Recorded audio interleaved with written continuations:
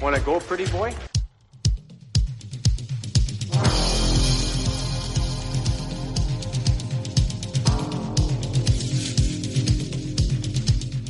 Two-minutes by yourself and you feel shame, you know, and then you get free.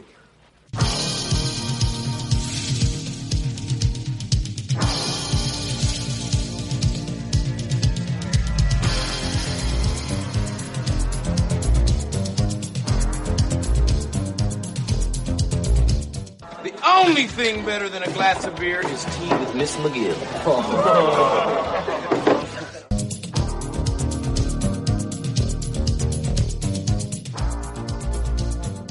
And welcome to the Fourth Line Voice Podcast. My name is Darren. Thank you very much for tuning in. Episode 295 of The Big Show, some enforcer-based podcasting coming at you, brought to you by the Hockey Podcast Network. How's everybody doing out there? Another wild Wednesday. Almost there, folks.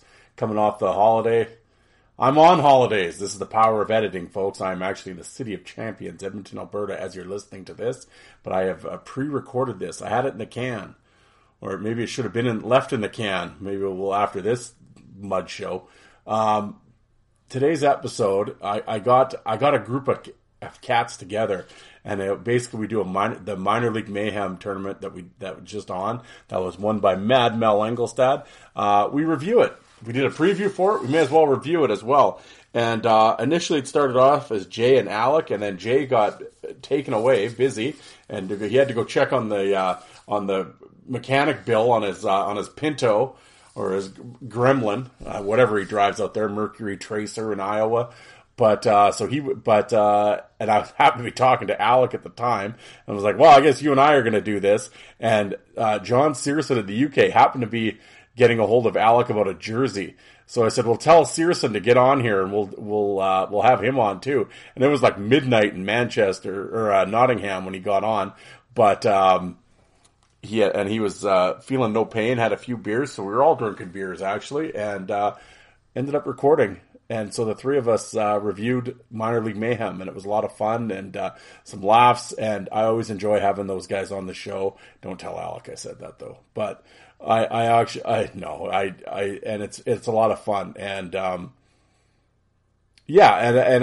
Alec had mentioned it, and we'd mentioned it before and stuff, and we've gone back and forth. But that's actually that's what makes me continue to podcast. I know it sounds corny, but it's like, yeah, when you get, guy I consider my friends. I mean, you know, air quote, yeah, they're okay, whatever you want to call them, social media friends or something. Like, we haven't met in person, but I mean, I text them all the time, and obviously I've had them on the show a million times, and you know, we talk off air, of course, so it's almost like you're sitting out the deck virtually and drinking beers and just bullshitting about fights, and which that exact same conversation would happen in person while we were sitting there drinking too. So it's just really fun to have like-minded people on, and you share that passion for the enforcing in hockey, so to speak. So it was great to have them on. So I'm not going to talk long because we go for like 2 hours and a bit, I think. So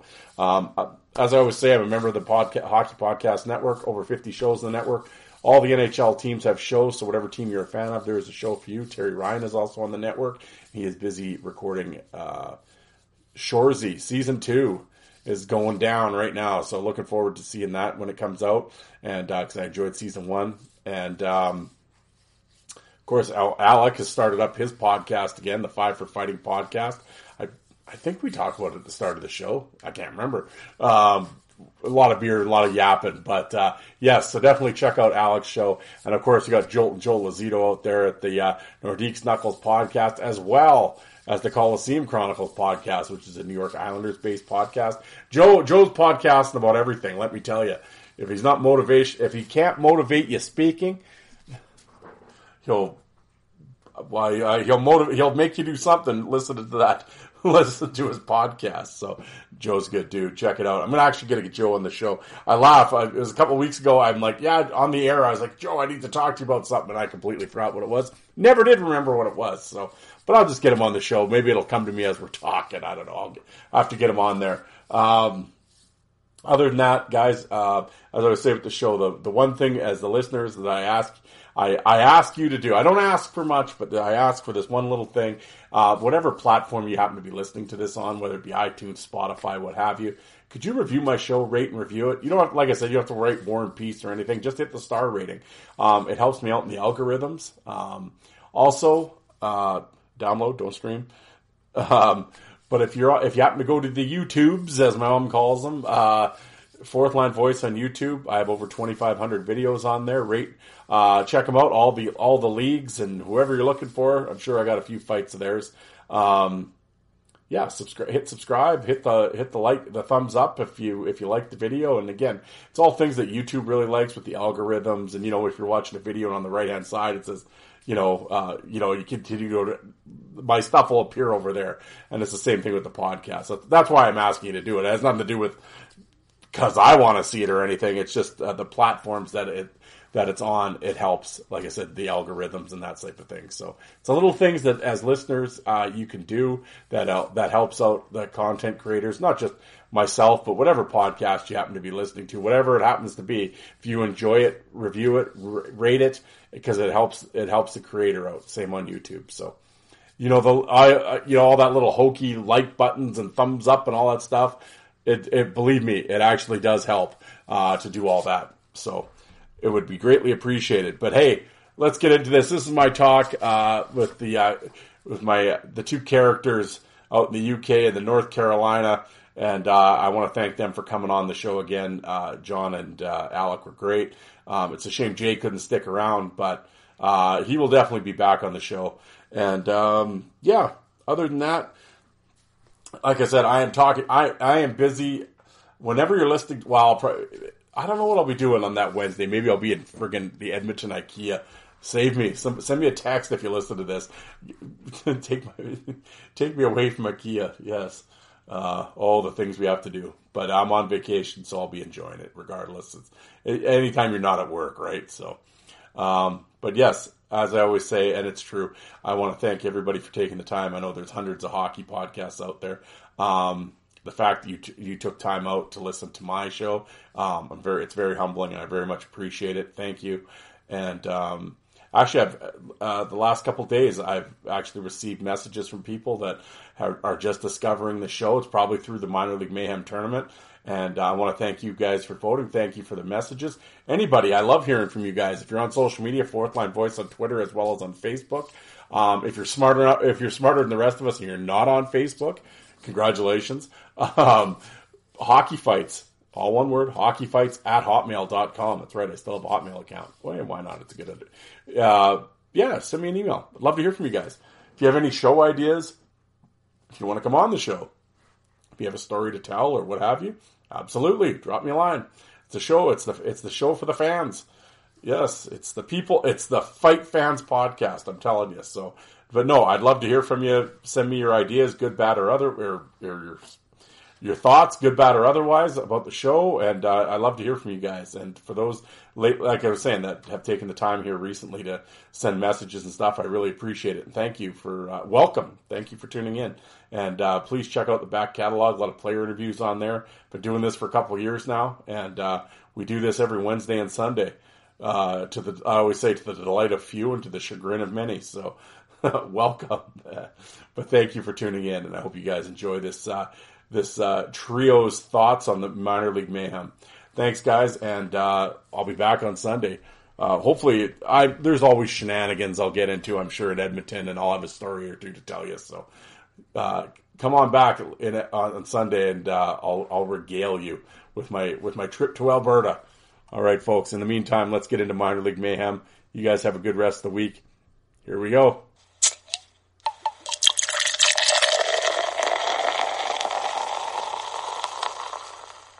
All right, here we are on the Fourth Line Voice. It's episode 295. I got some special guests. Well, they're special, all right. We've been yapping here for like 2 hours. We lost one of them to the body shop and to some Thai food, but or whatever he's doing, I don't know. But here we go. I got a gentleman out in the UK. You guys have heard him before. I've had him on the show a few times. Old John Searson, and then of course I got Alec out North Kakalaki at the Five for Fighting podcast. Boys, how are we doing tonight? I'm good, thanks, Darren. How are you? I'm excellent. Like we're Well, I'm doing well right now. I'm glad we called the audible and brought in the heavy hitter from the UK tonight. Oh, Jesus Christ! I'm bringing this down. don't worry. It was in the basement to begin with. You know, Hey, I should be insulted when I first got the call. It was Jay's not here. I went back into the house to make my kids dinner, and I came back out, and Jay was on the phone. So I was like, oh, so your second choice has been replaced, but now Jay's gone again. You got replaced quickly. Yeah.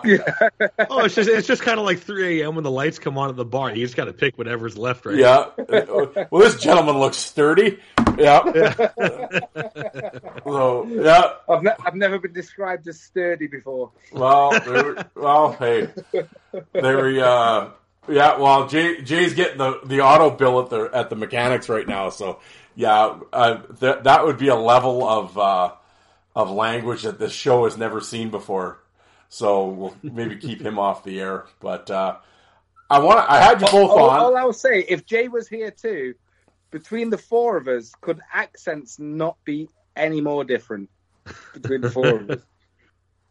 Well, I was gonna say you'd have Darren up in Saskatchewan. You got me with a mix of like Midwest and Southern accent. You got Jay with the Midwest accent, and you got you with the UK accent.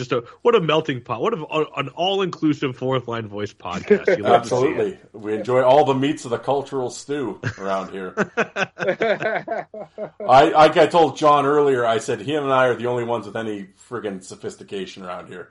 I said, listen to these two. We had a guy standing and eating. He has to stand up to eat. Fucking Jay. Yeah, the other guy's drinking Bojangles tea that he got from somebody on the street or something. I don't know what you were talking about. Well, hey, whoa! We're drinking cheer wine now. This isn't North Kakalaki kind of drinking we're doing over here. Which, by the way, both of them, for anybody wondering, they're just fucking terrible. They're not that good at all. I wish we had Jay on though, because we were gonna make him drink one of them warm. Spit and Chicklets Big Deal Brewing beers that was regaled from the first time we did the Minor League Mayhem breakdown. Yes, if anybody had tuned in, you can't even buy Busch Light in the UK, so we must have some class. Oh, absolutely. No, it's because you have no class then. Absolutely, there's no class there. Well, for those that are listening, they won't be listening for long, but for those still listening, when I did the Minor League Mayhem preview show with Jay and Alec. Jay broke out the, what is it? No Big Deal Brewery or whatever. I think Big Deal Brewing or something like that. Yeah, the beer something along those lines. Yeah, the Spit and Chicklets beer that has come out, and I thought he was going to bring it back up while he was on the air. He was not a big fan of it. So, but I said, well, now that we're doing the review show, of course, out of the 6-pack, he had 5 left. I said, well, you got to break those out on the review show, and I was going to make him drink warm beer, but he had to exit. He was otherwise incapacitated. So we lost Jay for the show, and I'm like, well, we're going to bring in a proper gentleman here, and I got Searson on the line. So what we're going to do today, folks, it is the 6th annual Minor League Mayhem review show, where I got to create content. I'm going to beat this horse until there's nothing left. So, but the champion of the 6th annual Minor League Mayhem was Mad Mel Engelstad. I'll start with Searson. What was your thought? Did you with the Mel Engelstad triumph? What are your thoughts on that? I've been saying for the past few years, this is Mel's year. I'll argue it with anybody. Mel's the toughest guy to ever play hockey that never got a regular spot in the NHL. Yeah. Definitely the case can be made. But I don't. Yeah, Mel's is tough. Mel had NHL toughness. Yeah. It was a shame we never saw him regularly at that level. Yeah. Alec, what did you figure with the Mel win? No.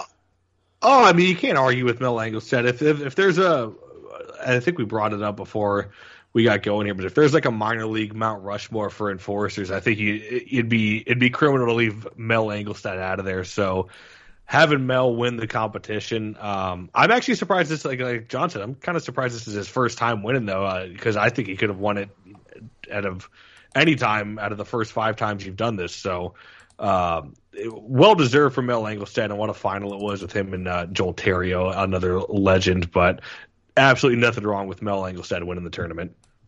No, absolutely. Well, and for those wondering about the tournament, I brought it up in the last episode, but I will do it again. The previous champions, Minor League Mayhem 1 was Steve McIntyre.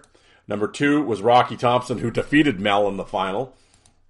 Minor League Mayhem 3 was Link Gates winning. Minor League 4 was Morasti winning. And then Minor League 5 was McIntyre winning again, defeating Rocky Thompson in the finals. So,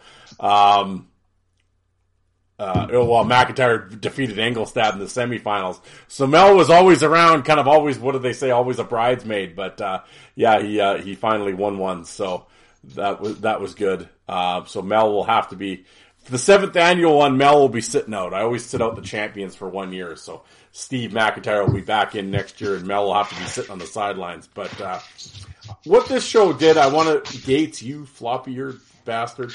Yeah, sorry. Yeah, if you listen to my podcast, you'll know that there's a couple little bastard dogs that like to run rampant in the background if the wife's not here. I didn't hear from. We've been yapping on the phone for like an hour and a half. I didn't hear nothing from them. It's how it goes. Welcome to my world. That's how it'll go every time I go to record a podcast. Is when they start wanting to play fucking hee haw with the fuck around gang in the background. So I just pulled the toy up. So hopefully we're good here. I apologize. I apologize to the audience in the background for having to deal with Gates and Ranger. Hey, I just want to ask, you was going over like previous tournaments and the final that year with Mel and Rocky. Did they ever fight in the AHL? No. I think Mel was gone by the time Rocky was there. I think Mel was in the UK by that point. I think, or did Rocky, or did he miss Rocky? No, they never fought though. Mel was still in the AHL 0203. When was Rocky? When did Rocky came up? I know. Was Edmonton? Was Edmonton Roadrunners the first? Well, no, because Rocky's been around forever. Yeah, he has. Now you got me thinking. I know they've never fought, but I'm trying to think. Well, no, they would have. They were just in different divisions. Yeah, because Rocky 02, 03, 04, 05. Yeah. When did Engelstad play? I'll bring these up. Where are we here? I'm over here stat looking too. Yeah. When did they meet? Because I just said then, I was like, was Edmonton the first year for Rocky? And I was thinking, fuck, he was in Calgary in '97, so he's been around forever. See, that was the thing, because Engelstad was always in the IHL. Yeah. And then now that I'm looking, he was in Portland in 02, 03. Yep, 01, 02, 02, 03. Yeah, so Mel's actually older, because then he was in Belfast, and then Motor City, and then Newcastle, and then that was the end. Fucking Motor City, I forgot Engelstad played there. Yeah. They don't have it. He actually played in Australia for 1 year, too.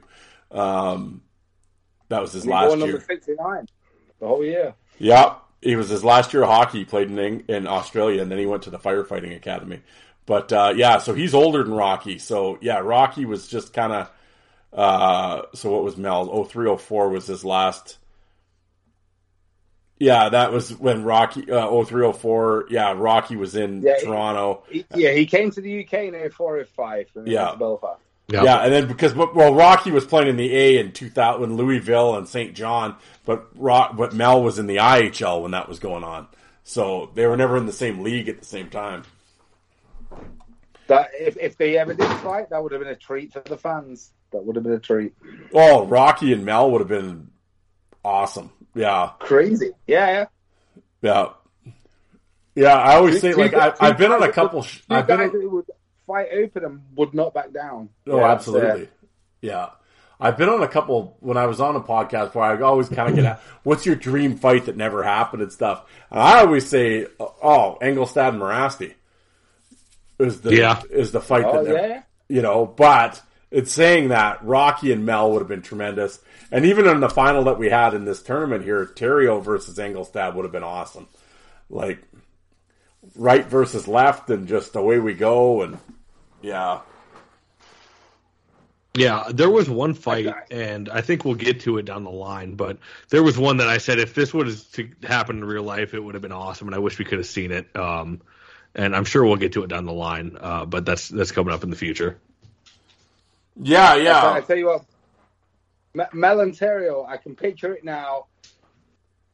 Terrio's doing the Verdun bobbing around. Mel's just casually going backwards. He's got the guard up, and then they lock on. Mel would have gone with the left for a bit, and then just probably tied him up, and that's how he won the tournament. So yeah, no, that would have been an awesome bout, but yeah, just to kind of go through I mean, we won't dwell on every matchup that ever happened, but it was just like, yeah, and like in kind of the first round, and I was saying it kind of off the air, and I don't mean this obviously in a derogatory way or anything like that, because I'm a massive Curtis Tidball fan, but I was very surprised actually that he kind of won the first two fights against Archie Henderson, and then the next fight with Bruce Shoebottom, and especially with the voting on Facebook this year, and a lot of older fans voting. And Shoebottom was an American League legend back in the day. I was surprised Tidball actually beat him. But Alec, were you surprised with the Tidball run a little bit? Yeah. So, and I if I remember right, I think I actually might have had Tidball beating Henderson. Yeah, you did. I can't remember. Yeah, I can't remember off the top of my head. But him beating Shoebottom, that's another one. I think it could. If I recall, I voted Shoebottom on that, which is no slight to Tidball. But I mean, that just shows the love that Tidball has from fans, because at the end of the day with these tournaments, I think we know. Sorry, don't mind the dogs in the background.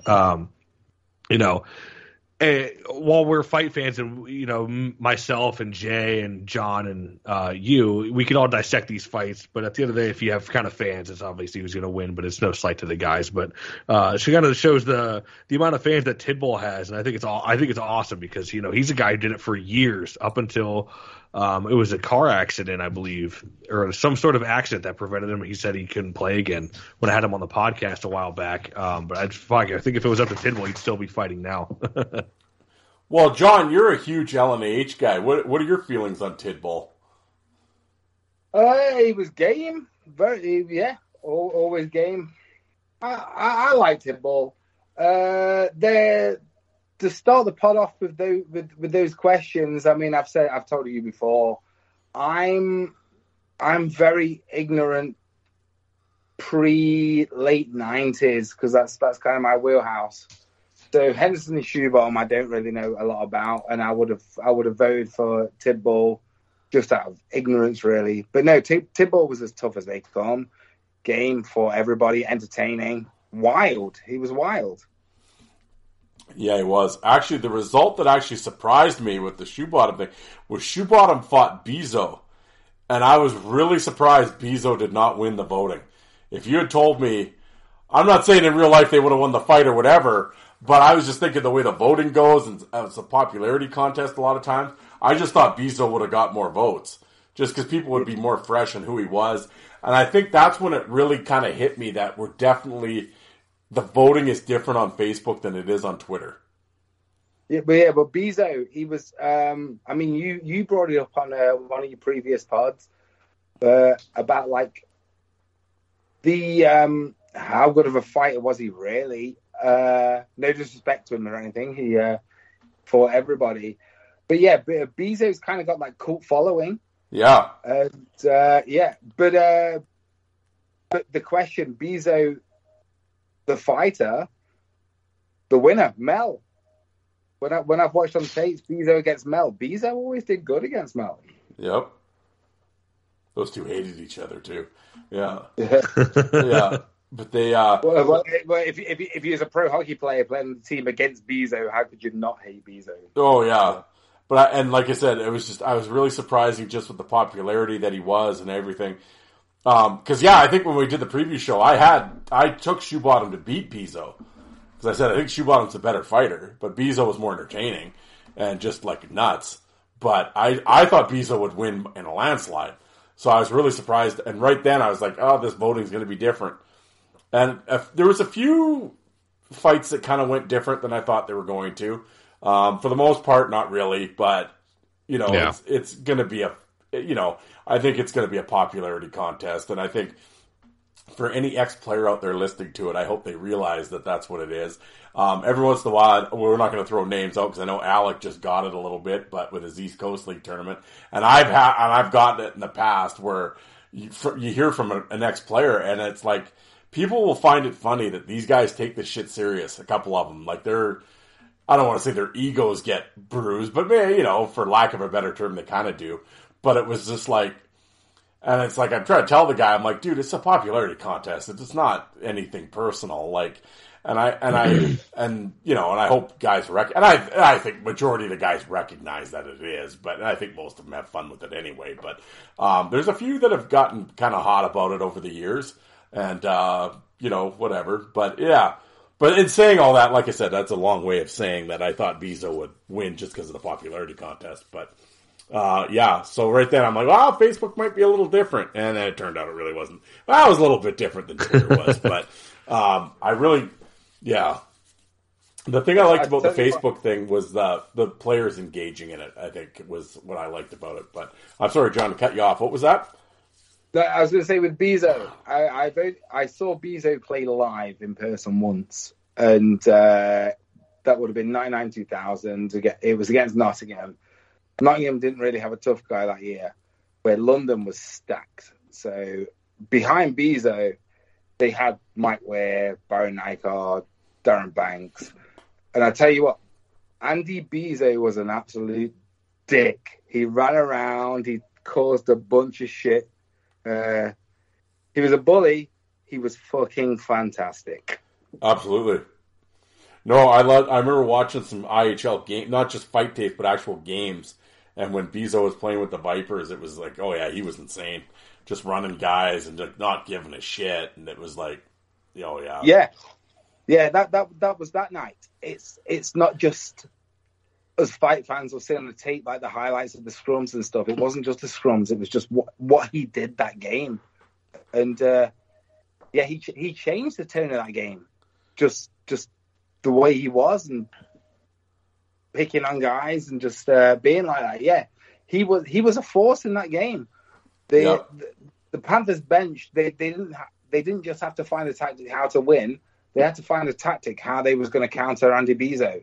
He made that difference. Yep. Yeah, I mean the guy had a heck of a career, and I like Bezo. Yeah, he's an interesting cat for sure.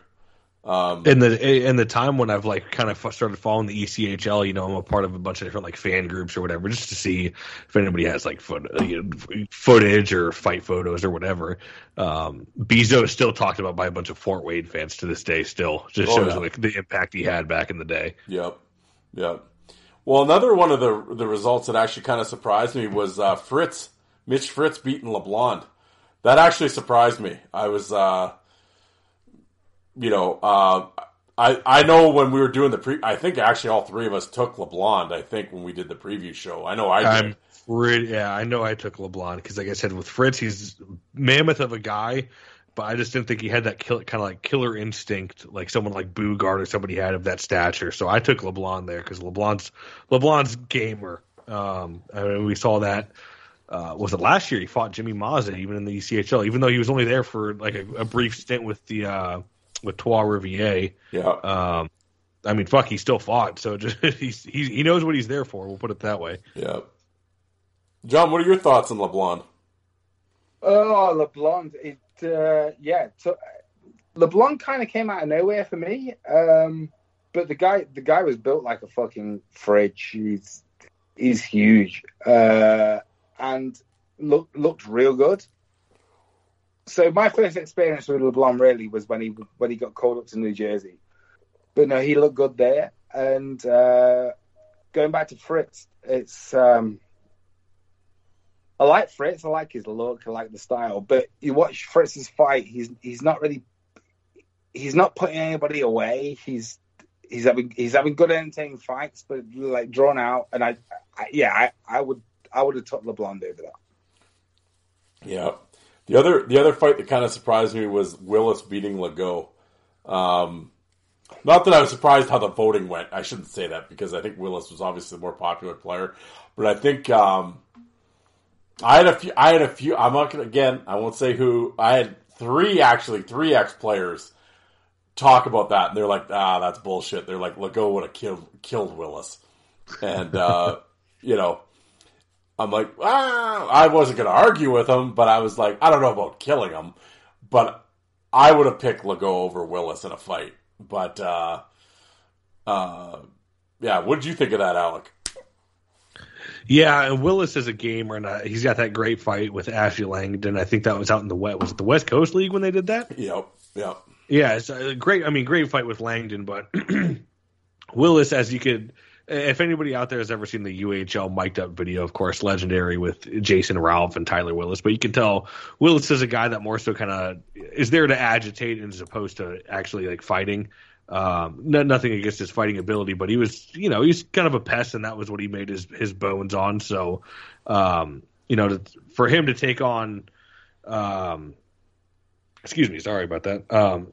For him to take on Legault, yeah, jeez, well, I don't know why I was drawing a blank there.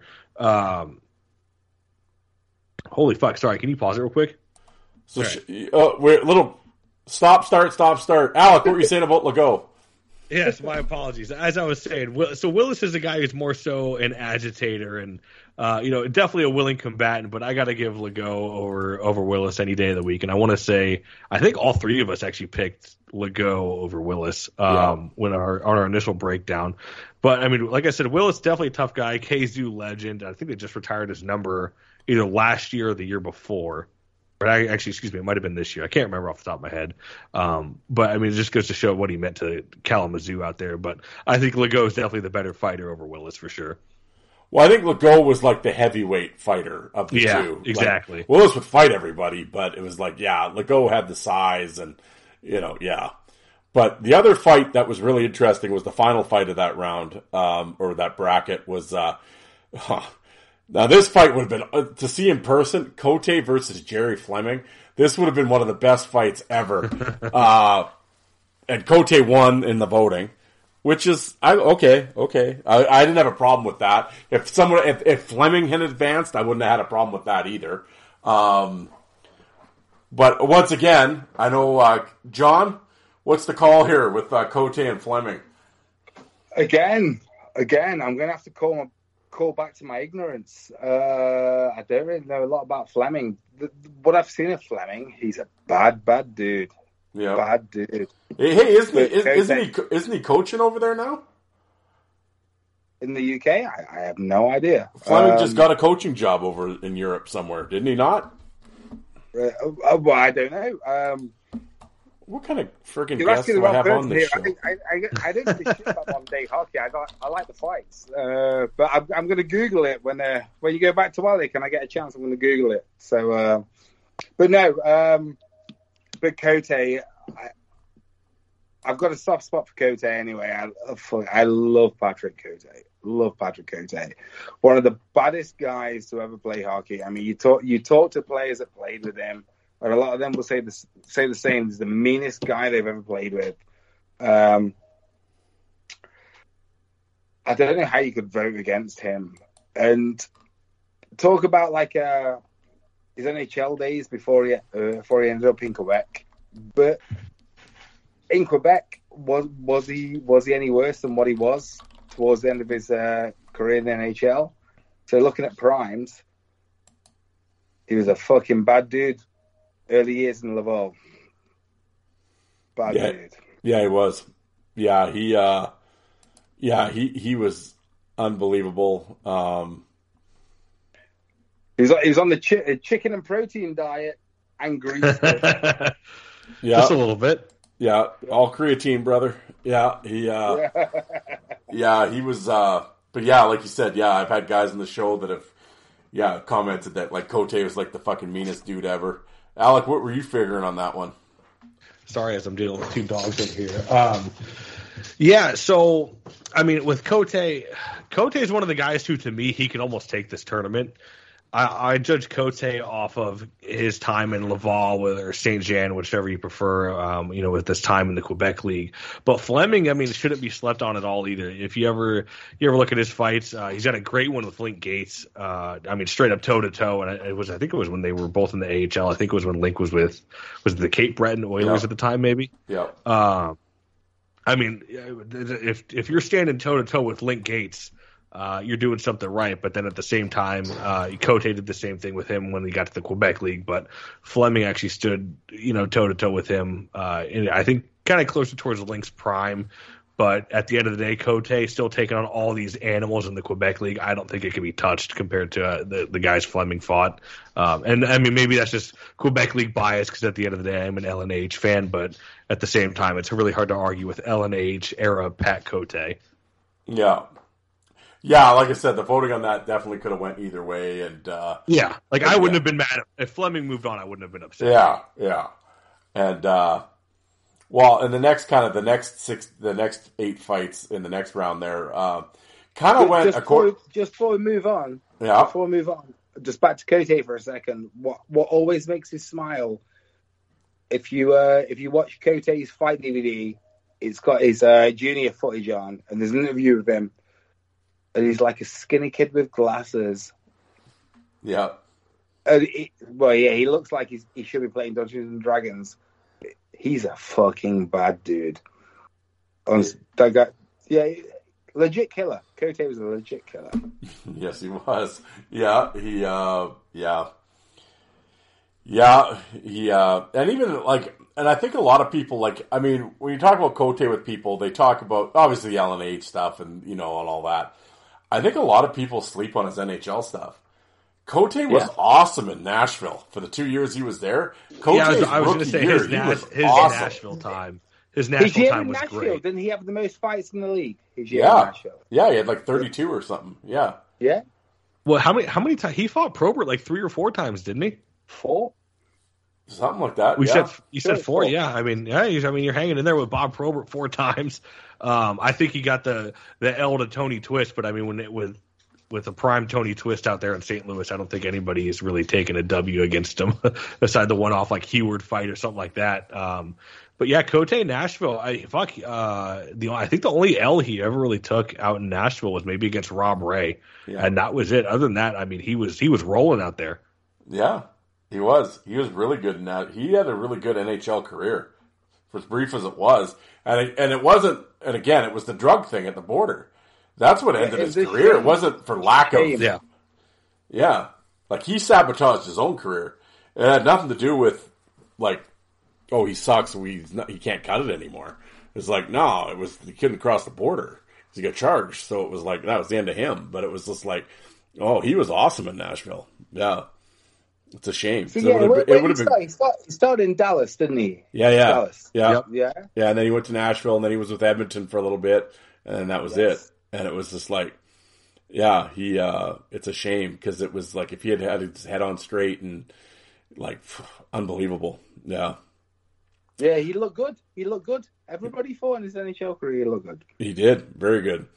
Like I said, we won't dissect every round, but I will say the one fight that surprised, and again, and folks for listening, or any players that are listening, I'm not saying this. Any of us are saying this in a derogatory manner to anybody in this tournament. But I was surprised when Zach Fitzgerald beat Steve Martinson, and I don't know why. I was just sort of surprised at the voting that way. But now that I've got a UK guy on. John, what are your feelings on Fitzgerald? I fucking love Fitzy. Yeah, I know you do. Yeah, I knew what the answer was, but I wanted you to say it on the air. Yeah. No, I love Fitzy. I'll tell you, when Fitzy came over, he was in Brayhead when he first came over. Fitzy was just so old school. I always loved it. He wasn't one of these code guys. He didn't give a shit if he was a tough guy. Scorer, young Brit. If he felt like you'd wronged him, he'd punch you in the mouth. That's literally the only way I can describe Fitzy. I loved him. And I voted for Fitzy in that. Martinson, again, back to my ignorance, I didn't know that much about Martinson. I remember Martinson as a coach in the IHL. But I know he has that reputation, so I respect that can't be argued with, but no, Fitzy. It was Zach's the boy. Zach's the boy. Oh, Zach's tremendous. It was just with that, in those matchups, I was just briefly looking. You know what another great fight was? And Gillies got the win over him. But a prime Morissette versus a prime Trevor Gillies would have been an awesome fight. Yeah. Oh, for sure. I'd take I'm pretty sure I took Gillies in that one as well in the preview show. It's funny too because I was just looking at there's a channel out there and he posts like even a few years back ECHL footage. It's like circa like 2016, 2015, and fuck, he was posting some Trevor Gillies fights, and even then I'm like, God damn, he still looks good. So for me, I mean I have Gillies taking that over Morissette every day of the week, but that's just me personally. Maybe it's just my recency bias with Trevor Gillies, but to me, I voted for Gillies, and like I said in the preview show, I want to say I took Gillies in that as well. Oh yeah, we all did. I mean, Gillies is the most like intense individual. Like he took the role so seriously, and he's the one guy to make handlebars seem like like you can't make fun of him at all. yeah, just a huge dude, and like you said, even in the East Coast League at the end, when he's 40 years old, he's still primed and jacked and just kicking the shit out of everybody at 40. I remember like having people talking, and they're like, I'm like, he could go to the NHL right now. He could fight any of these guys in the NHL. He could have fought Reeves or Wilson or any of those guys in the NHL at 40 years old. Easily. Gillies would beat Reeves. Yes, he would. I think so too. Yep, 100%. That's a statement. That'll bring some heat to the pod. No, but I completely agree. When Reeves was in his final year in the East Coast League, he could have been the toughest guy in the NHL. I'd say so. Yeah. And it wasn't, and it was like, cause he was in prime time shape, like, looked like he was still 23. He was intense. I mean, he knew the role, he knew how to do it, he knew how to perform it. It was just, he got old, and the role was going away, but he was still, like I said, he was in better shape than the young guys in their team. But in terms of toughness, yeah. I mean, when you first mentioned this matchup, and I jumped in and said I took Gillies. I'll give an explanation to that. It's like I love Moose. Moose is entertaining as. Yep. He would always go wide open, and I think Gillies would have kind of exploited him going wide open against him, and I think he'd have beat him to the punch on there. If that makes any sense, do you know? Absolutely. Well, he's quick and he's left-handed, and I totally agree. Yeah, but no disrespect towards Morissette. I thought Morissette was fantastic, and love watching any footage of Morissette. But no, I'm taking Gillies there. Yep. No, the only other fight that I kind of chuckled with was the Huxley versus Parker fight. And Parker won. Actually, the voting he kind of went away with it, which is surprising. Because I actually took Huxley in the thing. Because Huxley and Parker have fought 3 times, and Huxley beat him all 3 times in the American League. But it was... is that footage out there? Have I just never fucking watched this? No, the footage is... the footage is coming. It's coming. All right. I was going to say, fuck, if I missed this, I thought I did my homework. But very evenly matched, and I was kind of...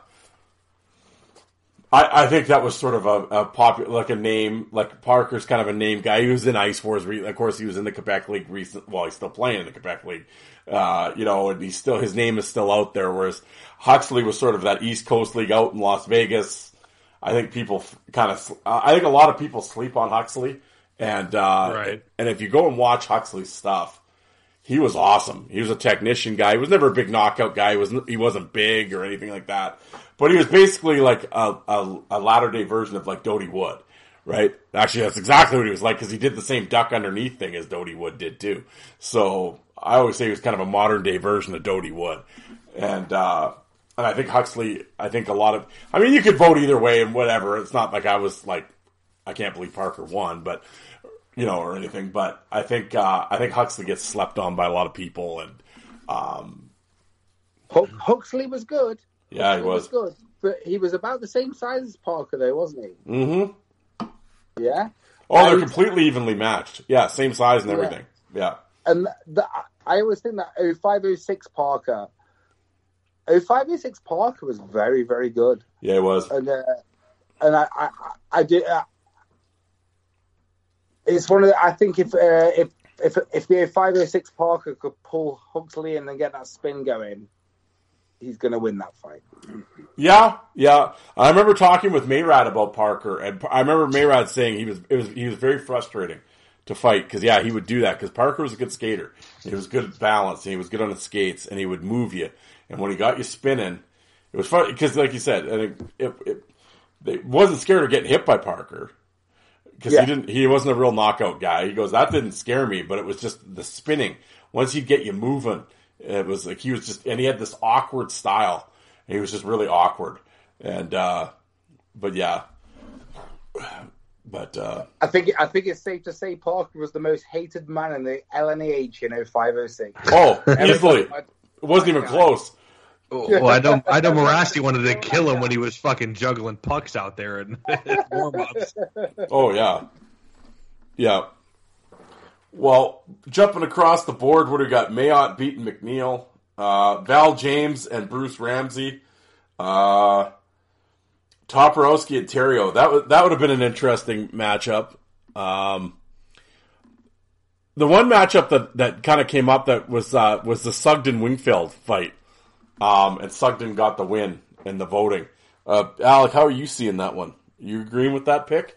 I'm like 99% sure I picked Sugden. Yeah, I think we all. When I think of a prime Sugden, man, it's his run he had out in Syracuse where it was like 6 guys in a row. He's just dropping them. Yeah. And I mean, he was really good. 3 or 4. 3 or 4. Is that? Yeah, that's what it was. And then, I mean, even then after that, so that was 03-04, and then you look at him in the Quebec League. Well, he was there a little bit early when he fought Gates twice in the same, I think it was the same game they fought. It was when Gates was out there with Granby, and then he fought Morasti out there in the Quebec League. But going back, I mean, and this is like guys he's dropping out in the American League. I mean, we're talking like Dennis Bonvie he's buckling. This isn't, Joe Schmo that he's fighting out there. So, I mean, I'm taking a prime Sugden every day of the week. And if he won this tournament, I wouldn't even be surprised either. He's just one of those guys. But yeah, prime Sugden is hard. It's hard to beat him. Yep. Yeah, that was an interesting matchup. And then, another one, it was, just to kind of, and then I'm looking, Sen beat Tippin, Brett Gallant beat Lakovic, Melnichuk beat Littlejohn. That's a tough draw for Littlejohn. Yeah. But I think just the size-wise and stuff, I think, yeah. But in the next grouping in there, the one fight that had a lot of comments to it, and brought the ire of a few folks was the Travis Howe Amesbury matchup. You're Mr. East Coast League there, Alec. What was the goings on? I follow the East Coast League for a year and a half, and I'm Mr. East Coast League now. Damn it, put me on the spot here. I got to be honest. I love Amesbury. I love what he brings to the table. Ice Wars champion. He's got the 2 TKO or knockout victories in the rough and rowdy competition. You look at a guy like Travis Howe, though, and I think he just has the higher pedigree in terms of fighters he's taken on. And that's no slight to Amesbury at all. What he's doing out in Danbury, I mean, he's got I'd have to look at it on the top of my head, but he's got an astronomical amount of PIMs compared to like anybody else in hockey for the amount of games played out in Danbury. Oh, he is running shit out in that league for sure. I mean, he hasn't lost a fight in the Federal League. No. 26 games, 258 PIMs. That is unheard of in the year of 2022 to 2023. But the guy, Travis Howe, I just think he's fought a higher caliber of guys. And that's no slight to Amesbury, but you look at the Federal Hockey League, he fought Corey Allen, he fought Justin Schmidt, and he did very well. I would give him the W in both of those. But you look at a guy like Travis Howe, and he's fought, I'm trying to go off the top of my head. I'm trying to remember his fight card. I should have done my research for this, but I believe when he was out in Utah, he fought guys like Klotz, Collins. He's fought him and Newbrewer, I want to say they're one fight away from going round 10. They're either on round 9 or round 10 right now. I'd have to double check. I just think he's fought a higher caliber of guys, and even he's in the AHL right now. He's fought Ian McKinnon, another very tough guy. Boko Imama, super tough dude. I gotta think that Travis Howe just has the edge in terms of competition just for right now, and that's no slight to Amesbury or the Federal League, but I just think the tougher guys happen to be up in the coast or the AHL. John? Yeah,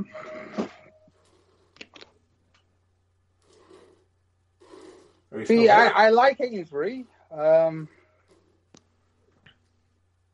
But yeah, I've got to give it to Howe. That's it? That's what you're going with? That was riveting, John. No, I was trying to think. What extra I can put in here. But Alec basically just described everything to a T. It's just like, the toughness of competition. I think if Amesbury had 4 more years of competition behind him, he'd probably take it. Well, that was Howe versus Amesbury fight is one I would really want to see that in real life. Oh yeah, because I think Howe has the size on him. I think Howe's got him by 2 inches in height and probably at least another 15 to 20 pounds in weight. I believe. I could be wrong, but I'm just trying to think of numbers off the top of my head. No, I think you're right, and and that's the thing with Amesbury. I mean, he's made noise recently, obviously with the Ice Wars and everything else, and but before that, I mean, he was in the Central League and everything else. But I would never consider him a real big heavyweight back then. Right, exactly. And but I mean, obviously, this is the spot I was put in a second ago. It's like I don't mean any disrespect about this or anything, but I knew who Amesbury was, but he wasn't one of those guys who was on the tip of my tongue because he'd been gone for a while. Yeah, if you know what I mean. Yeah, and now he's back. He came back with Ice Wars, and he undefeated at Ice Wars. So yeah, he's legit. But yeah, I struggle to picture that against guys that's come through juniors and been busy that whole time. Yeah, like I think with Amesbury, and I think he'd probably be the first to say that. I mean, he is now actually taking. It took him being away from the game for a bunch of years to all of a sudden kind of take it seriously. Because, I mean, he'll be the first to be at off ice, whatever, and fuck around, and you're young and whatever. But now that he's focused in on the fighting and staying in shape and all that, I mean, you're seeing the souped-up version of him, right? Compared to when he played in the Central League and stuff. And, I mean, he fought all those guys in the Central League. But this is, like, the best version of him that you're seeing. And it's like, yeah, if he could have done that from the get-go, I think there would have been a lot more buzz about him. But, he's kind of, he's reinvented himself, and not that he wasn't game and fought before, because he did, but he's definitely amped up his game, and him and Howe would have been an interesting bout for sure. Well, just to stay on that topic, of course, going on to the next round, he ended up fighting Louis Bedard in the second round. Amesbury fought Bedard in the second round. Actually, Bedard that would have been a good one. Yeah, same size, and that'd be a pretty good tilt. Well, John, I mean, I keep referring to John as the LNH guy. You're both Quebec League guys, but John, what are your feelings on Bedard? Yeah, well, I was about to say, John, you got to see him play out in the UK, didn't you? Oh, yeah, that's right. Yeah, I thought Bedard was awesome.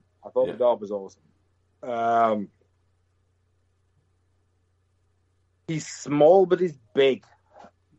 And a lot of people will call that out of shape, but no, he was strong. He was like a little pit bull. when he was here. It was like a little pit bull. And I could never believe how busy he was after he'd left the UK and went back to Quebec. Because he played like 4 or 5 years after he came from over here back into the LNAH. And he fought everybody. Yeah, everybody. He did. And he never looked bad. Yeah. I think you'd struggle to find a Louis Bedard fight where Louis Bedard gets beat up. Well, and the thing was, is his style, too. Like, he was a wide-open fighter. Yep. Yeah, he was. He was. Like, anybody listening to this show right now, I'll tell you now, you go on YouTube, type in Louis Bedard. You will not be disappointed. Go down the Bedard rabbit hole. He was awesome. Awesome. And that's the thing. We when I just said he was small but big, it's like if any of those fights start in tight, look how strong this dude is to break it out and go toe to toe. Yep.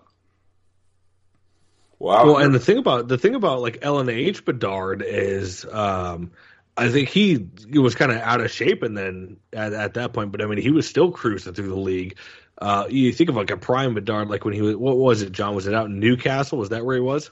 Yeah, he was in Newcastle, 2000, 2001. Yep. Yeah. When I think of like a prime Bedard from like Newcastle, or like when he was with Louisiana or something, I mean, fuck, he was a bad dude. And like you said, wide open, and he's swinging for the fences every time. Look at his fights in Newcastle. I mean, he fought Vial, he fought Dougie Dool, and he went toe to toe with those guys and looked good. Yep.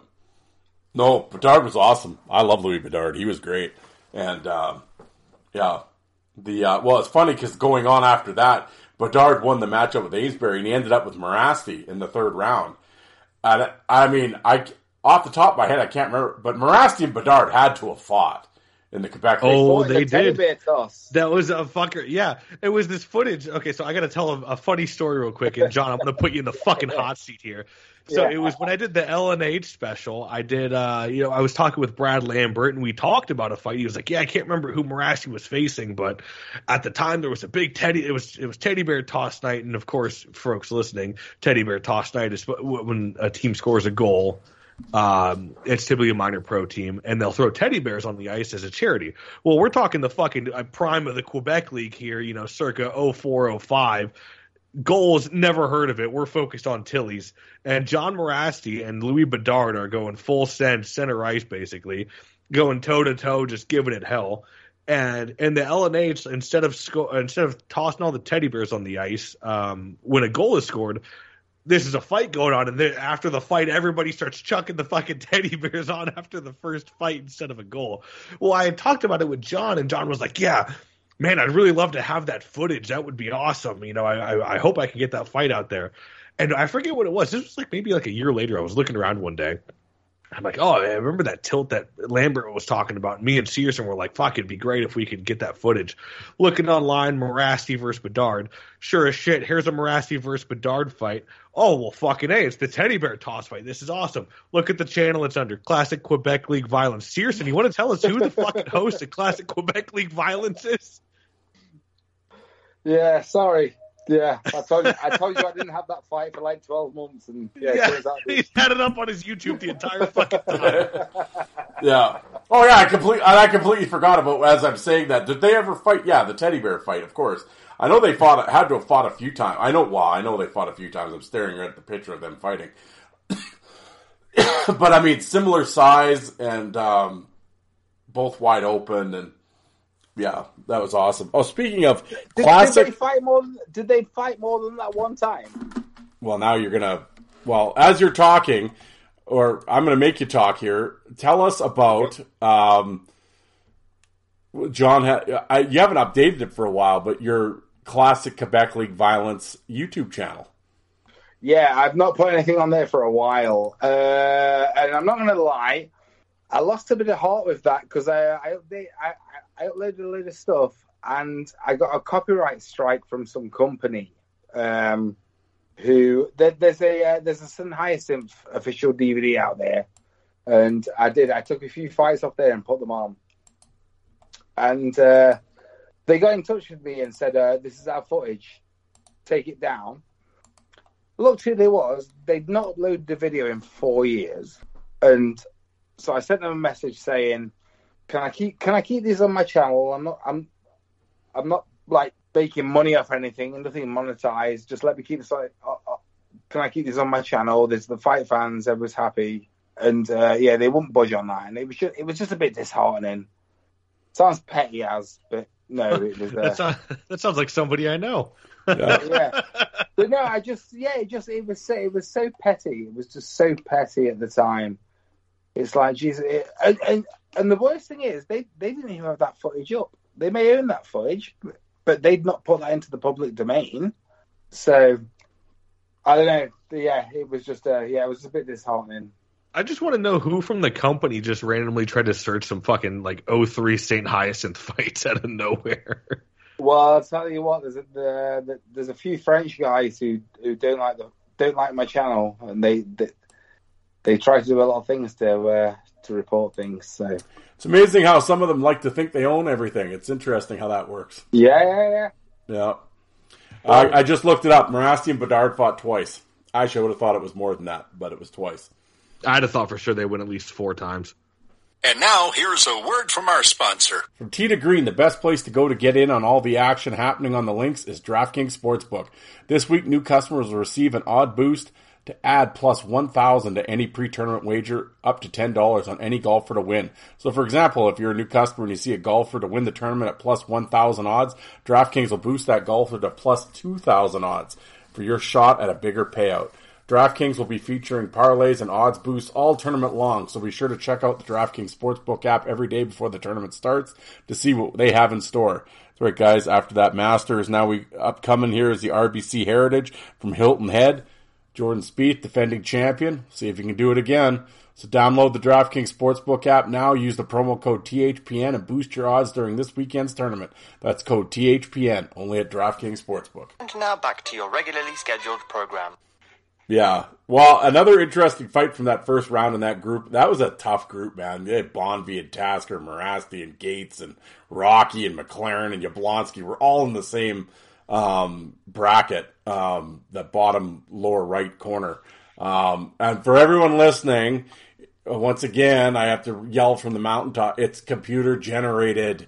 It's a random number generated. I had one guy, why don't you seed these? Oh, so then you can complain about the seeding. Like, no. I'm like, yeah, like I got other things to do in my life. Not much, but I have other things to do.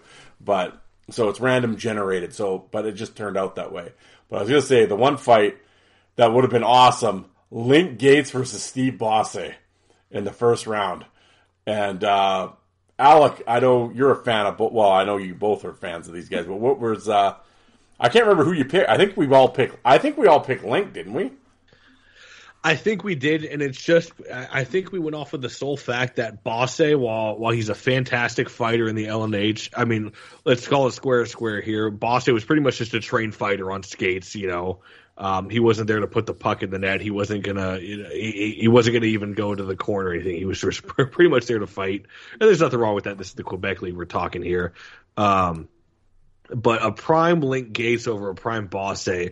No, I will say this. If there was anybody that could fucking flatten Link Gates somehow, it would be Steve Bosse. But the problem is they got to stand in the pocket and go toe-to-toe for that, because I think Link would be smart enough to kind of get the spin going a little bit and just get Bosse off balance, because, of course, that was kind of his Achilles heel. So I think if he just gets Bosse off balance a bit and just starts kind of moving around instead of throwing in the pocket, I'll take Gates all day in a fight versus Bosse.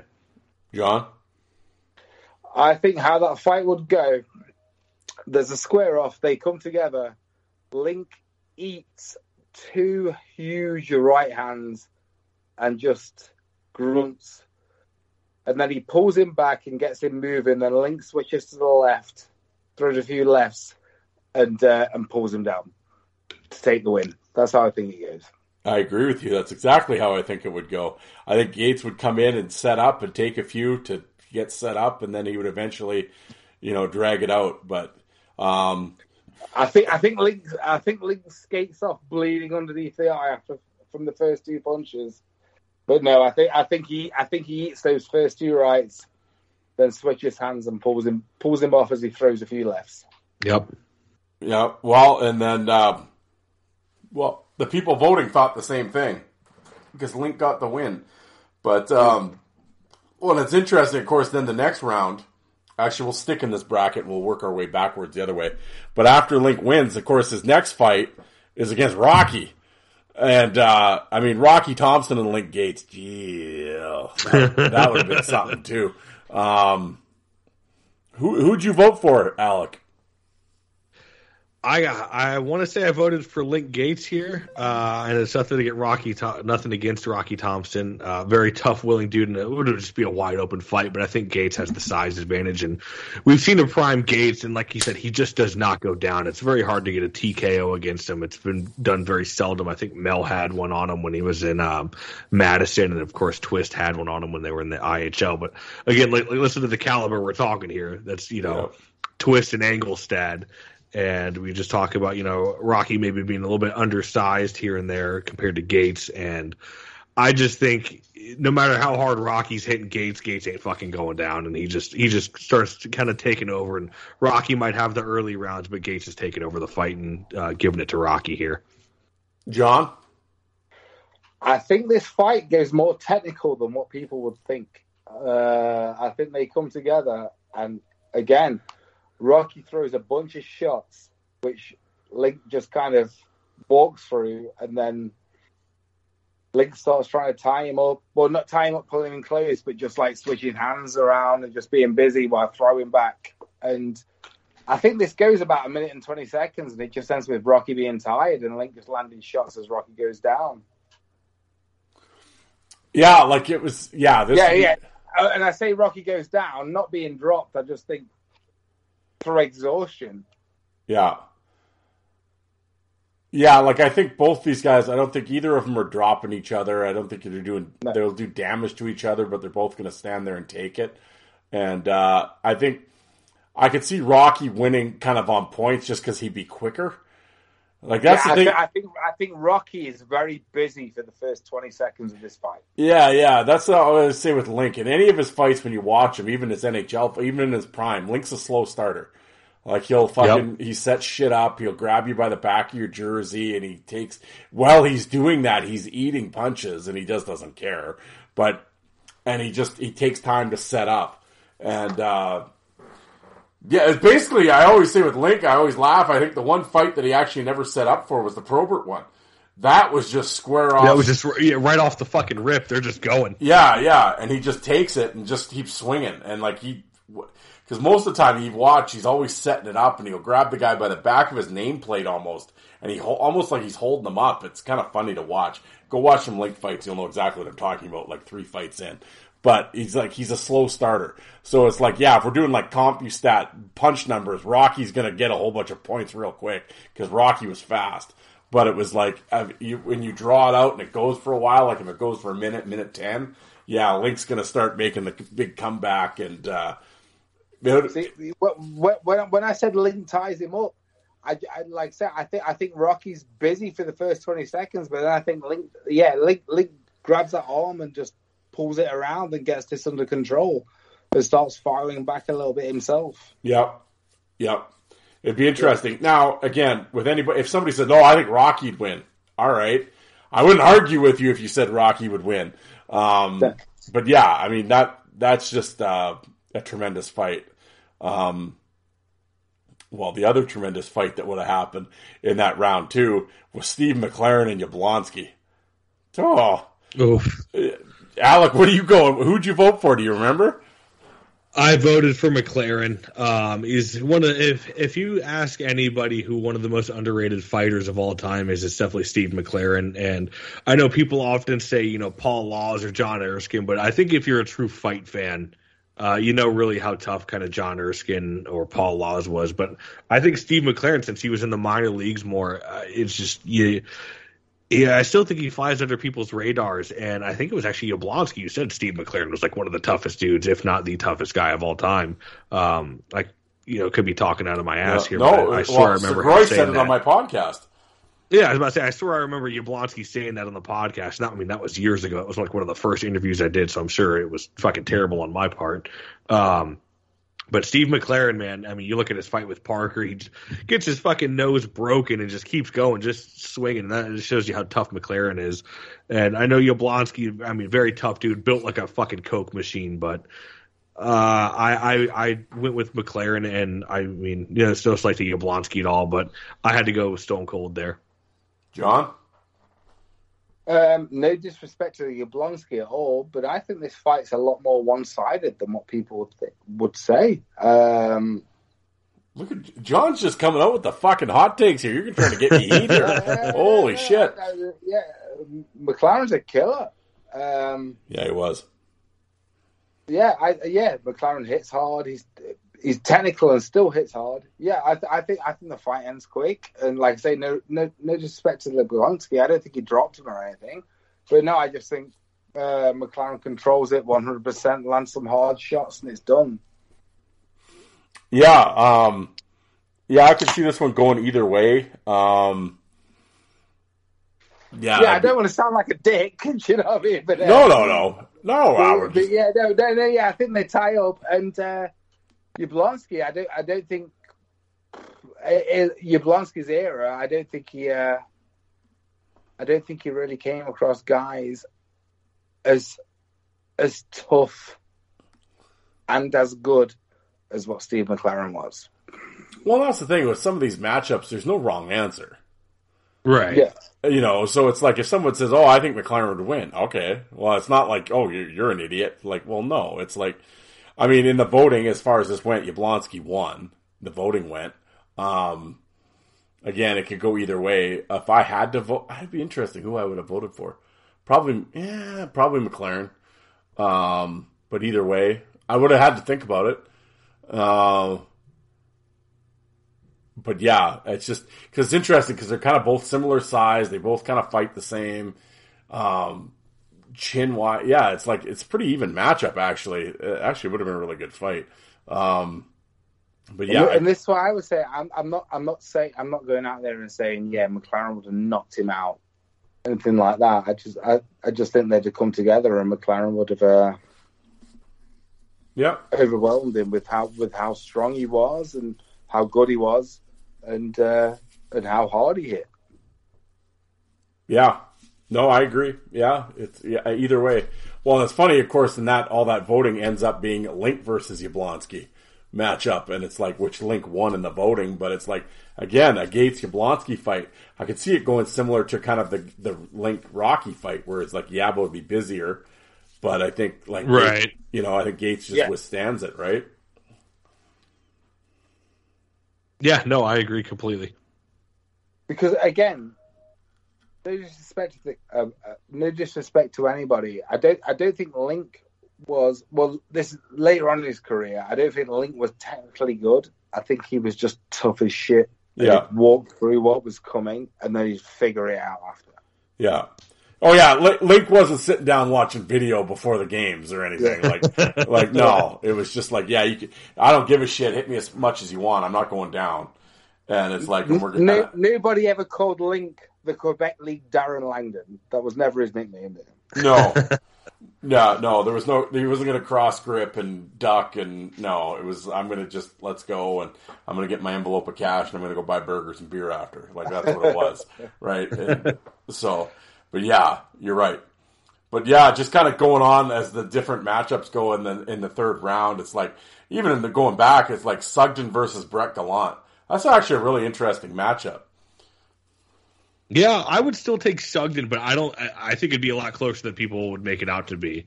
Because I mean, like you always say, and I've said it before, you've said it, Brett Gallant's probably the toughest man in hockey right now. Yeah. So I think it would be a very close fight, though, for sure. But I would still probably have Sugden winning. I would have him edging out Brett Gallant. John, do you remember who you voted for? Yeah, Sugden. Oh.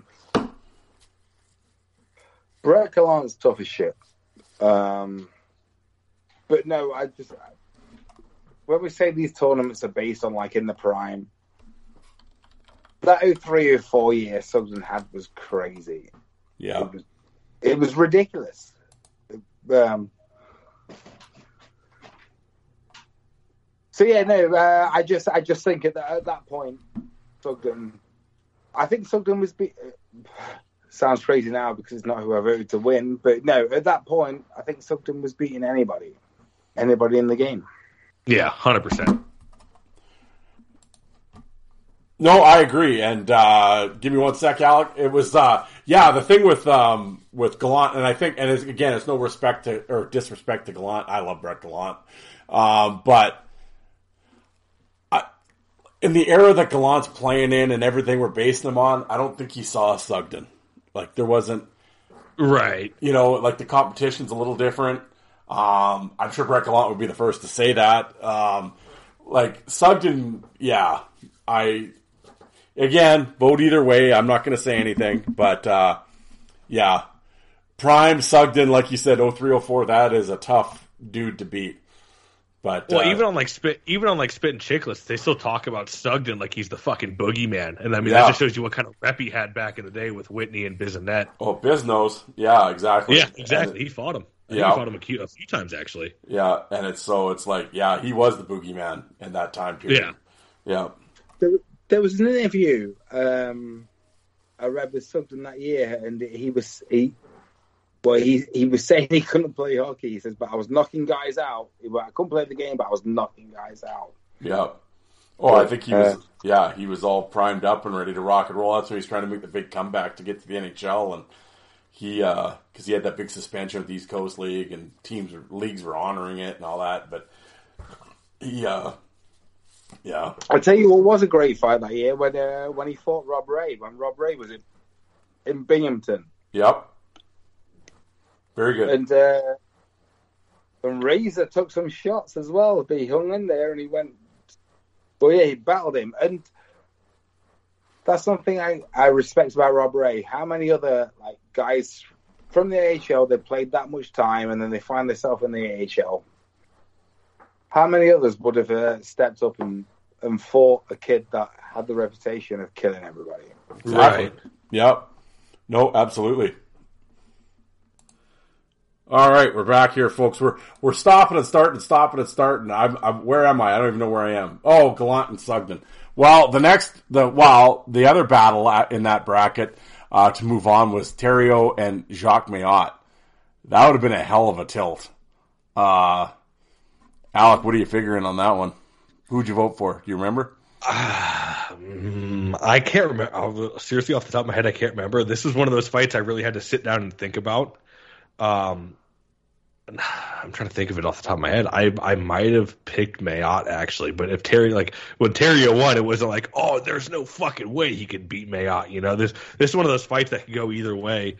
The pride of Quebec is the belt is on the line here for that with Mayotte and Theriault. I mean, two Quebec legends, minor pro legends at that, and the enforcer world. So, this is like Adam splitting in this fight, but it could have gone either way. I think at the time I might have taken Mayotte, but again, at the same time, since Theriault won, it's not like I'm upset that he won or anything like that. John, I took the animal. I just think I don't think what from the stuff I've seen from the Mailman, he's really good. He's good, but I don't think that Theriault's style would have suited him. I think he'd just been overwhelming with that left hand, and could have gone either way. I mean, don't get me wrong, Jogs is tough as shit. Yeah, tough as shit. Yeah. But no, Well, the Animal's prime, I would say 2001 to 2004, he was a different beast. He was. Yeah, he was. Yeah. Well, bouncing across the other side there, one of the matchups that was really unique, and you talk about the battle of crazy. You got Bialoz versus Cote, and that would have been interesting. Alec, do you remember who you voted for? I think I voted for Cote at the time, but I even left a comment. I'll say Cote now. If you ask me tomorrow, I could say Bialoz. This is one of those fights that can go either way. Both of these guys do not give a fuck about the code. The code is non-existent with these dudes. They're going down. They're going to throw fucking hands at you even after the fight's already gone to the ice. They're going to pump up the crowd. They're going to just be all in your face that you lost the fight. Doesn't matter. And It was just such a hard fight to judge. It could go either way. Again, I think I don't even remember what I just said. I might have said I just took Kote, but now I'm thinking I could have taken Bialois. It was that close of a fight for me. This is one of the hardest matchups I've ever had to decide on in the entire time we've done not only just the Minor League Mayhem tournament, but just a hockey fight tournament in general. So I want to say I took Kote. I could be wrong, though. Like I said, I don't even remember because it was that close. But basically, this would be a fight for the ages. It would be. I actually found that, too, with this tournament. For some reason, it just produced a lot of real hard matchups where it's just like, Jesus Christ. Like, all right, like, how do I do this? I mean, I always say I'm like Teflon. I fortunately didn't have to vote. Because I was going to say, the only time I'm going to vote is if I have to decide something. But I never had to. But it was like, if it came down to this one, this is tough, man. Like, it was, like, I don't know who I'd probably pick Bialois, I think. But like you said, I don't know. John, what are you saying on this? I'll take Kote. I think it's two absolute wild men that it's going to be an absolute slugfest. But I don't know. I think Bialois is, because Bialois is not small, but Bialois is kind of small. He's like 5'11", isn't he? Yeah. Or I was going to say, or am I completely wrong there? No, he's not very tall, I don't think. No. He's like 6 feet, 5'11", 6 feet. What's Kote? Kote's like 6'4", isn't he? Yeah. And I think it's absolutely wild. I think Kote's eating shots and getting pissed off every time. But I just think Kote kind of overwhelms him. It's a tough one. It's a battle of two monsters. And like you say, I'm saying Kote won. If somebody told me that Bialois won, I've got no arguments. Yeah, it could go either way. But no, I think Kote weathers that storm and frustrates him, and comes back after that. I can see it. Yeah. Well, like you said, like even with these matchups, it's like either way. But it's interesting as the tournament bracket kind of shaped. It didn't get any freaking easier. It was like because you had Segura end up with Bialois, and then you had Gillies ended up with Engelstad. And it was like, which actually happened. I believe Trevor talks about that fight was when he was one of his first American League fights was against Engelstad. And then you got Theriot versus Sugden, and you got Morasti versus Gates. It's like, oh, come on here. Like we'll just start while we're on Bialois, we'll continue. But I mean, you have the quarters finals with Segura versus Bialois. Like, Alec, who are you picking in this? I took Segura, but it wasn't by much, I don't believe. And oh man, it was a tough matchup, and I think I could be wrong, but I think Segura might have an inch or two on him in height. I think Segura has the reach advantage on Bialois, and Bialois, the animal, just throw it for the fences. But I think Segura is able to kind of string him out a little bit more and land the better shots. So I took Segura in this matchup. John. I take Bialois.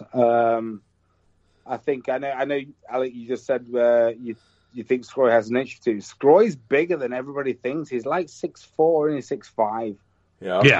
Yeah, he's big. I was just trying to remember. I was trying to remember Bialois' size off the top of my head, which I want to say he was right around like 6'6", I think. Yeah. Bialois is kind of small, but I think Bialois. I think if they square off, Bialois just goes in, digs into his chest. Segura kind of gets frustrated, and Bialois just starts throwing the wild hands and just kind of overwhelms. No slight against Segura because I think Bialois throws the wild hands and they both down on the knees, and Segura gets up and he's pissed off and he's screaming, we're going again as they go back to the box. That's how I see that going. Yeah, that's a man. What a fight that would be. Yeah.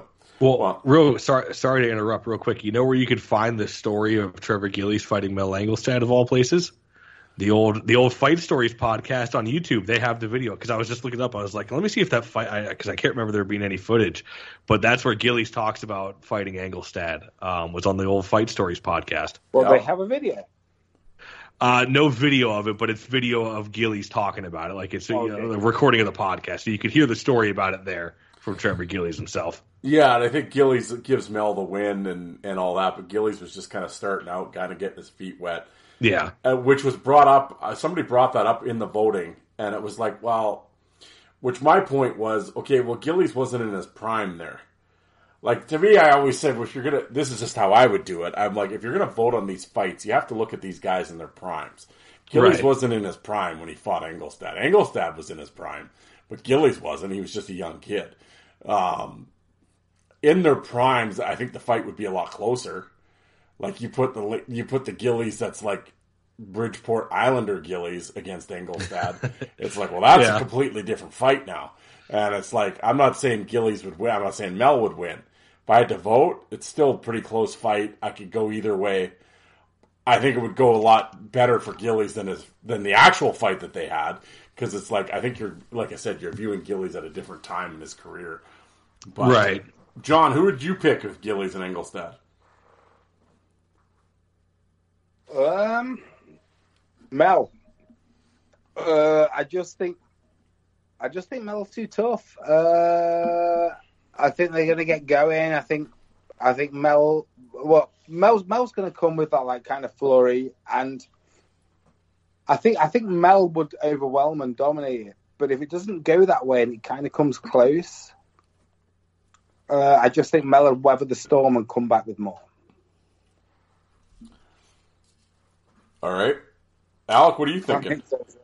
I picked Engelstad. I love Gillies. I love Engelstad. This was a hard one to vote on as well. Another one where I feel like it really could go either way, but I think Engelstad's fight style matches up better against Gillies than Gillies' fight style does versus Engelstad. So that's why I took him here. I think they're both pretty similar in stature in terms of height and weight. But tough to say, but I got to go with Mel here. Yeah, it'd be, man, what a fight. Yeah, I could go either way. Obviously Mel won the whole thing, so obviously Mel won the voting, but it was like, yeah, that, like I said, I think with a prime Gillies, the fight would go different than their first meeting did, or their actual meeting did, but yeah, either way, you can't go wrong. When I say I think Mel will give more, I just think Mel would take it to the trenches. I think it'd be an absolute war. But I think Mel will go to the trenches and just dig it out. Yeah. Dig it out. Yeah. Give a quick little headbutt to Gillies. Yeah. Like, Mel would have the dirty factor, I think, and it would be Mel would go all Colonial League on him, I think, and it would be that might be the difference maker. Yeah. Although the thing with Gillies, though, Gillies was a very honest guy until you wanted to not be honest. If you wanted to play fuck around, Gillies was all about it too. Yeah. No, absolutely. Because Gillies would be the guy. He's like, okay, well, Gillies was the guy. If you want to be square, like straight up, and just okay, fight's over. Hey, it's over. Thanks, good fight, dude. You want to play fuck around though, and you want to go at it. All right, hey, fucking Gillies will turn it on too. Let's fucking go, dude. Yeah, he would. Yeah, he would. But I was going to say, Mel's got that Thunder Bay Rules mentality a little bit. He's fucking Wild West out there. Yeah, he'd go a little flintlaw on him, and it would be, he could out dirty Gillies. We'll put it that way. But those Thunder Bay teams are something else. Just thinking of Gillies, not Gillies. Just thinking of just Engelstad and Holiday on the roster alone was ridiculous. But man, they had like Trevor Sen out there too at the same time. It was just nuts, nuts. Oh, Bruce Ramsey, Gordon, right? And Vern Ray, and the whole team was. That was like the Quebec League team with the fucking Colonial League. Yeah, yeah. The Colonial League definitely had the kind of LNH vibe before the LNH was around. Mm-hmm. Yeah, it was. Tremendous. Speaking of tremendous, the next one. And I don't know, well, I know they were on Verdun together, but I don't know when Sugden went to the Chiefs if they fought with Terrio versus Sugden. John, who do you got in this one? Sugden. I think they square off, and like I say, Terrio's got that wild style where he's just kind of bobbing and weaving, and then he comes in for the clinch. But I think Sugden kind of controls that clinch and picks off a couple of nice accurate shots, and then holds him out. Do you remember if they fought, though? Did they fight in the LNH? No, No, because Terrio would have been done by then. They did. Yeah. No. They fought one time, and I remember because this was a fight. I was like, I got to see if they fought each other. I have to look this up once. And sure as shit, they fought one time. The only problem is the footage is fucking terrible. They fought. It was the 06-07 season. Yeah. So Sugden was with St. Jean, and I'm trying to see if I could even see who Terrio was with. Looks like I think it was the old CRS Express at the time. St. George, yeah. Yeah, St. George. Yeah, you're right. And so they fought once, and it goes to the boards. There's one. I shouldn't say they fought once that I know of. That's filmed. I didn't go back and check fight cards. I just searched YouTube to see if they fought. And it's one fight that it goes down to like the bottom right corner of the fucking rink, and you can barely see what's going on because it's right against the glass, and the angle of the camera is just terrible. So I don't really know who won the fight. I want to say I took Sugden when the voting was taking place, but again, if Terrio won, it's not like it's a huge upset or anything to me. But I personally just took Sugden just because I don't know if Sugden ever really lost a fight when he was in the LNH, to be honest. Even versus like a Prime Gates, like in the QSPHL. I can't picture Terrio getting those fast lefts going against Sugden. Right. Exactly. I think Sugden would control him a lot more. Yeah, I agree. Yeah, I think you'd tie him up. It's interesting. I didn't know they fought. I'd have to, I'll have to look into that. Here, I'll send you the link to it real quick. It's how like they might as well have not. They might as well not have fought. 30. So let me see here. I think by the time the camera's on, they're already tied up and kind of going at it. So I don't know if there was a big square off. I don't know how much of the fight happened before the camera got rolling. But the whole fight itself is the total time for the video is 35 seconds, but it even cuts short. Like the linesmen don't even step in when the camera cuts off. So it's hard to say. I have no clue how long the actual fight was. Mm-hmm. We just get 36 seconds and that's it. We need to find those old LNH film people from the crowd to get the exactly to get the alternate angle. Yeah. Oh, the days of the dimly lit Quebec League footage. You gotta love it. Oh yeah, film from the crowd, absolutely. Well, strain horn going off. Yeah, the final court. Well, this is another interesting one. You got Morasti versus Gates, and it's like, man, John, what do you figure, Morasti and Gates?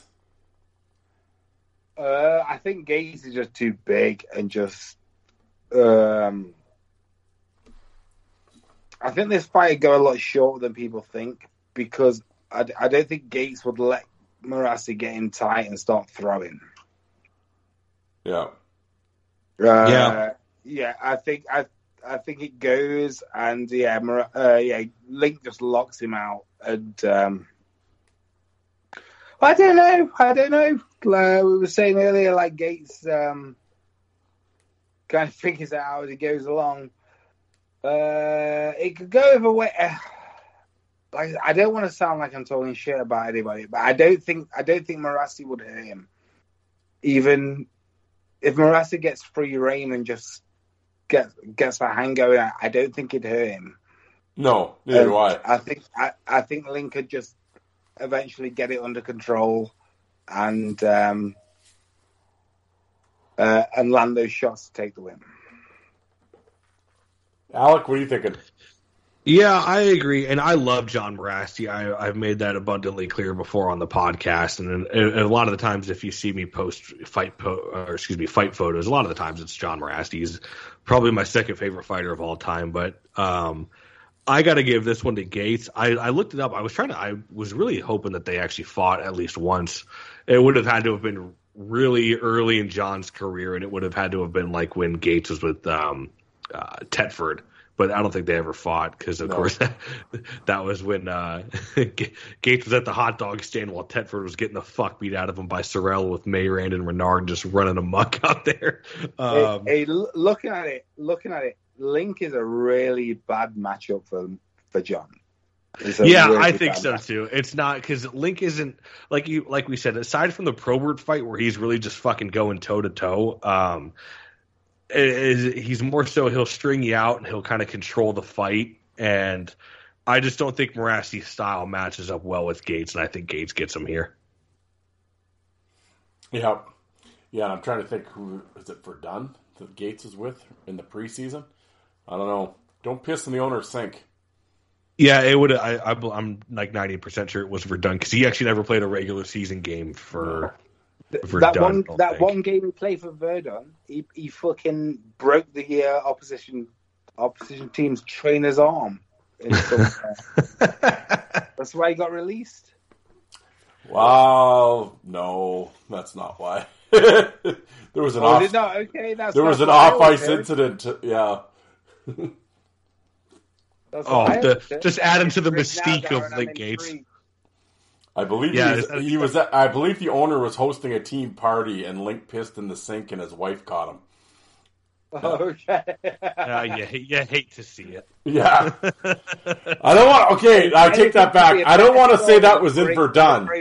That's the one. Well, I don't want to say you might. Yeah, I don't want to say it was in Verdun that happened. I believe. But it happened. I don't know what team. If anything, it might have been Sorel then. Yeah, it might have been actually, but yeah. See, that's what I always heard. I always heard Link only played one game in Verdun because something happened, and in the commotion he broke the other team's trainer's arm. That's all. That's why I always heard about that situation. I was gonna say there's something about Link with trainers. Like, it was like he was in the RHI, and he threw his fucking thing, he knocked out the trainer. And then he was in Cape Breton, and he threw a skate at the trainer. Like, what did the trainers... They got a lot of heat with Link, apparently. Was it the Verdun game? Was that when he's in, like, street clothes and he's brawling, too? No, it's in Sorel. Was that in Sorel? Okay. That was Sorel against Verdun. That's right. That's what it was. Yep. That's what it was. Okay, I was about to say, I felt like Verdun was involved somehow, but that's what it was. Yeah, he was with Sorel at the time, and it was versus Verdun. Oh yeah, Link Gates.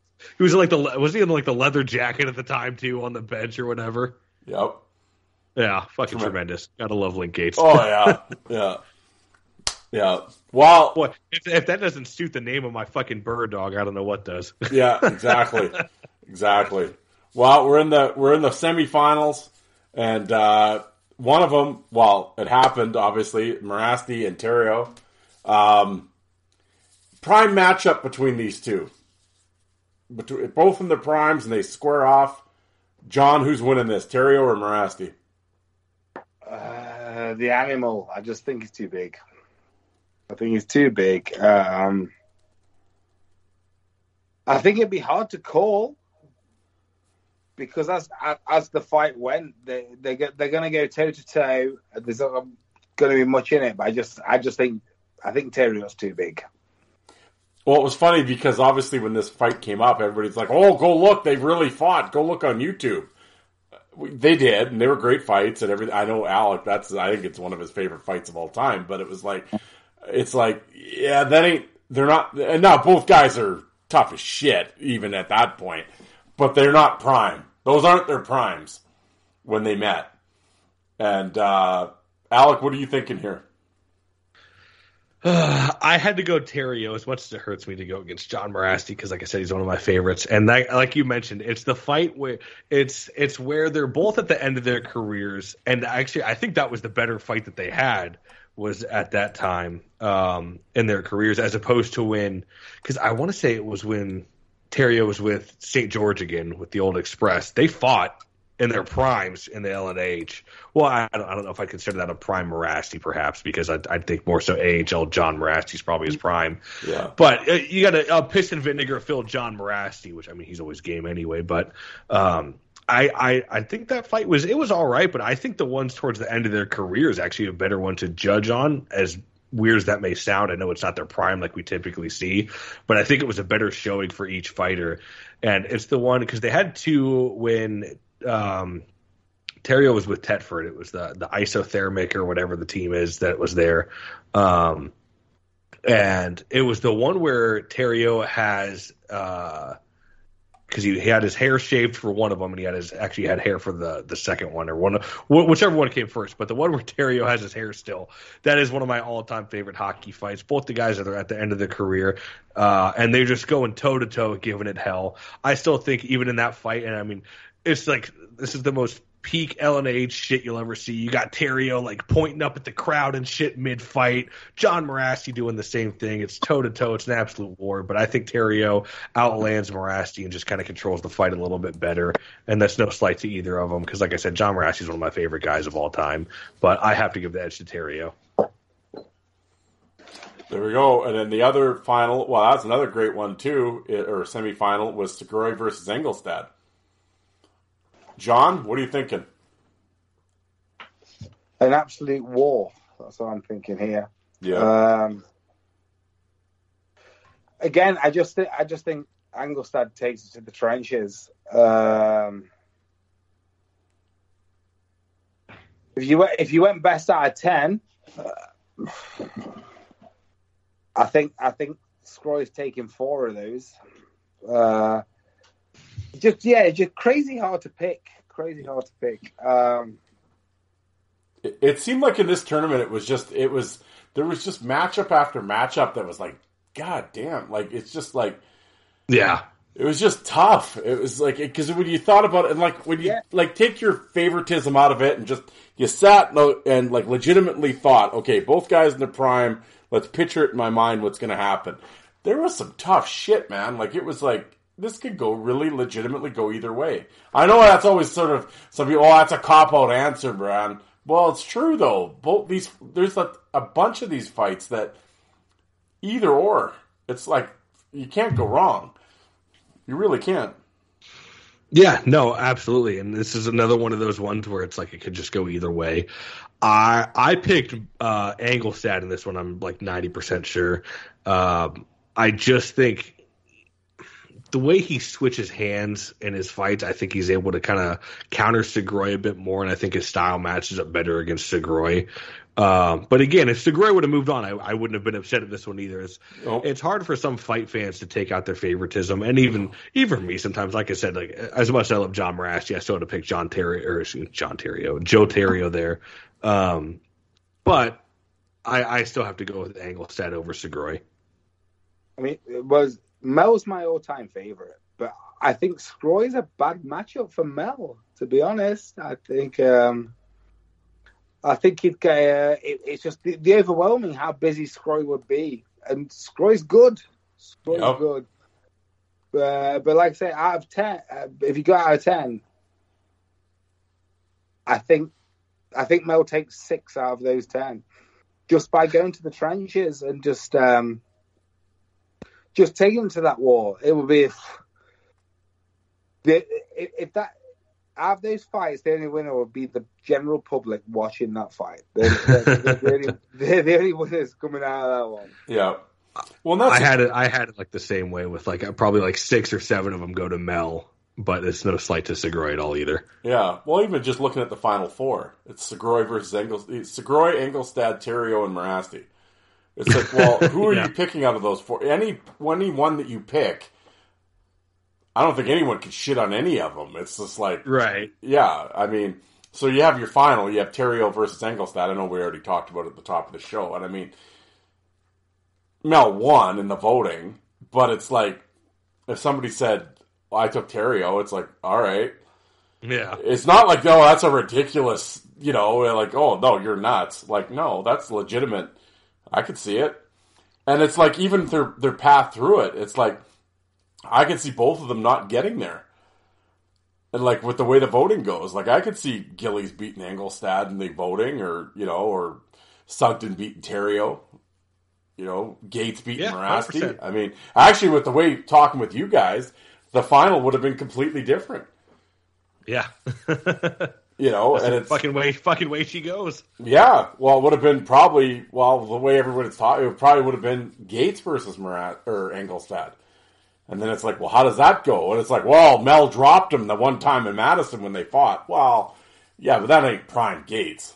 Like, that's car accident Gates. Like, is Mel dropping Probert Gates? No. Right. I don't think so. And this is it. If you're out of the wheelhouse of just in the primes, what I said then, just go out of what out of 10 would Mel have dropped Link? How many times would Mel have dropped Link out of 10? None. Not many. Not many. None. If it was and that's the thing too. Like you could compare, and you could even compare their Probert fights. Like look at that, and you look at how Gates stood in there. And no slight to Mel, because Mel did great against Probert as well. But the Probert we're seeing versus Mel is a different kind of Probert than Gates fought, right? Yeah. So it's like, how do you judge that too? There's so many different factors that play into this. Exactly. Yeah, it's like an in shape prime pre-car crash Gates is like, yeah. In my mind, he's winning this, but it's like, at the same time, it's like, and it was an interesting, I can't remember who, Mike, I think, brought it up when he was saying, and he was talking about Link Gates, and they were talking about whoever the matchup was with Gates. He was like, well, at that point, I saw Link fight, but he was kind of a sideshow at that point, whatever. So I said, well, if you're voting on these, are you not voting when they're in their primes? And like to me, a prime Gates is like when he fought Probert. Like, I'm like, right. So he's far from a sideshow, And he's like, yeah, but you called this minor league mayhem, so I'm looking at Gates when he's in the minors. I'm like, well, wow, I'd never thought of it that way. I'm like, wow, you're onto something. I mean, motherfucker. Yeah, I'm like, all right, and I'm like, but of course, the majority of what people see is the post car accident Gates, where he's just like, he had to learn to walk again and shit. The fact that he even played that long and fought that many times and is unbelievable. So I said, well, in that case, I guess you have to look at because Gates did play in Kalamazoo before the car crash. He played in the IHL when he was in his early 20s. So I'm like, I guess that's the Gates you're going with.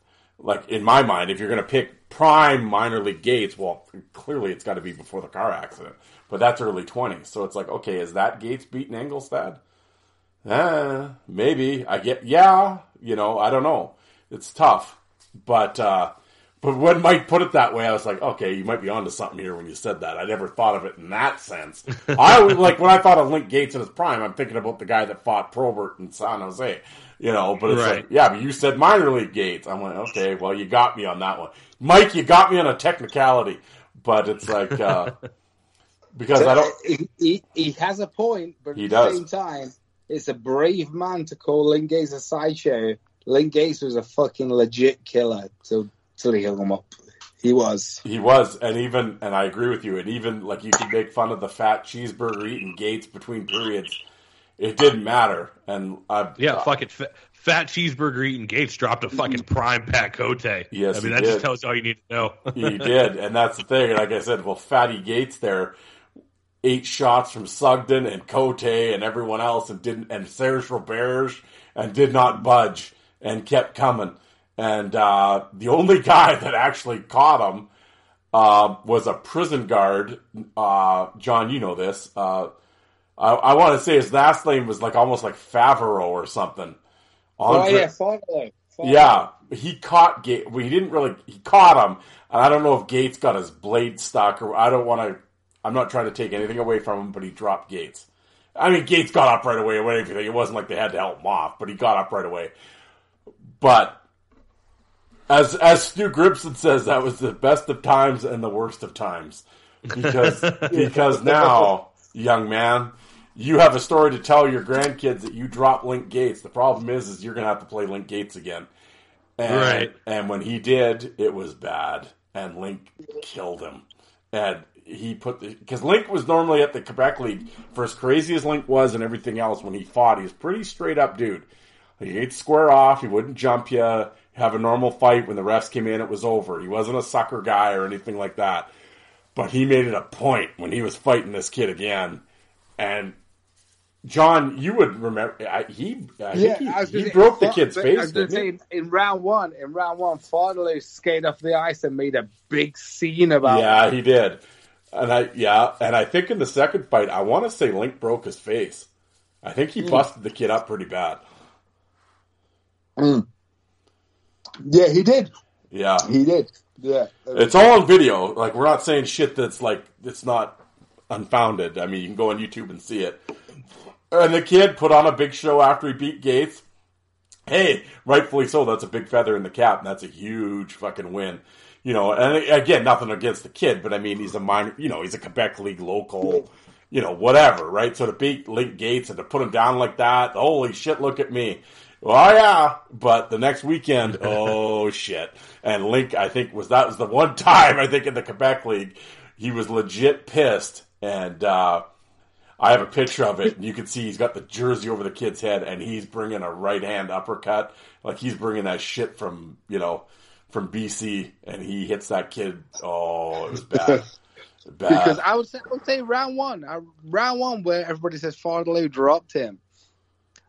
I think Link more slipped. Yes, he did. I think he stopped. He got his skate caught, I think. Yeah.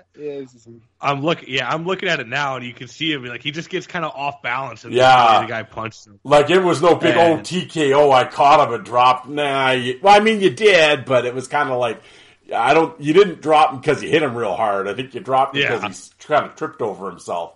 But he put on the big but it just didn't look good. And it was like, you know, Link was looking for revenge, and the rematch did not go well. Yeah, I'm looking at it now, the rematch, and the jersey's over his head. Link's just raining lefts down. Yeah. It's not even close. And you can tell he's pissed.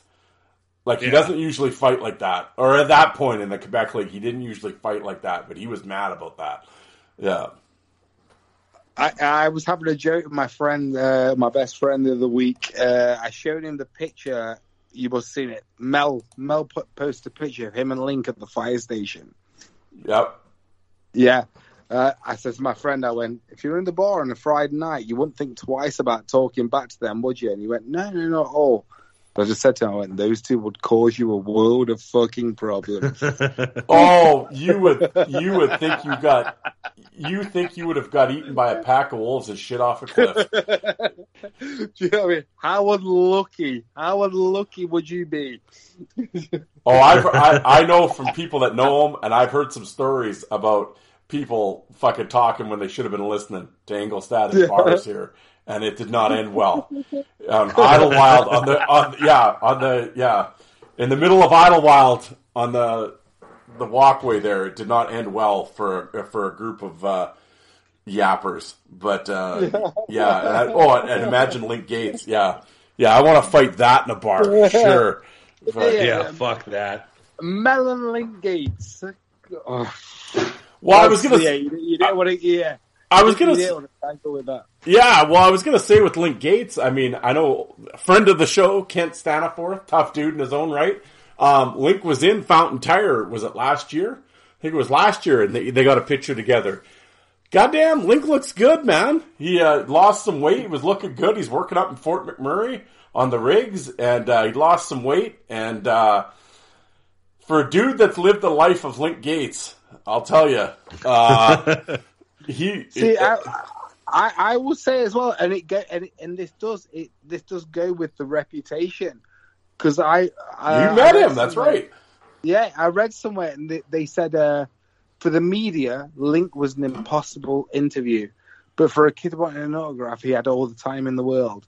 When I met Link, he was the nicest guy I've ever met. He was. Yeah. That's all I've heard from everybody. Sober Link is a great Link. It's a problem as soon as he starts drinking, it's idiot show. When the as in the words of Leahy, when the liquor starts doing the thinking, Randers. Yeah, but so Cote, when I met Cote was a nice guy as well. He had a nice pack on his hand, but yeah, he was the nicest guy. Yeah, what a show, man. What a show. But yeah, the old Minor League Mayhem tournament was a success. For everybody listening to this show and that took part in the voting and the comments, I thank you. It was fun, and it was interesting to be on Facebook. It was the first time I'd done a Facebook tournament. That was interesting. But yeah, I think I completely find the Minor League Mayhem tournaments way harder than the Bob Probert the NHL tournament. Yeah. Easily. Yeah. And I said this to Alec. It's like you do the Bob Probert tournament, you do the Power Forward tournament, but my favorite is always the Minor League tournament. Always, always. That's probably because a lot of the names that pop up, I've seen them play. So that's I have a soft spot for that. Oh, yeah. The minor league tournament's always my favorite. Oh, the minor league tournament's my favorite, too. And it's also the hardest to do. For the ex-players that are listening, believe me, to come up with 64 guys is very hard. I mean, you're going to have your core couple. Yeah, there's always going to be Mel and Morasti and those guys, but I went through the list. Mel's not going to be in. Mel's not going to be in next year because he finally fucking won it. Exactly. Mel's sitting this next one out.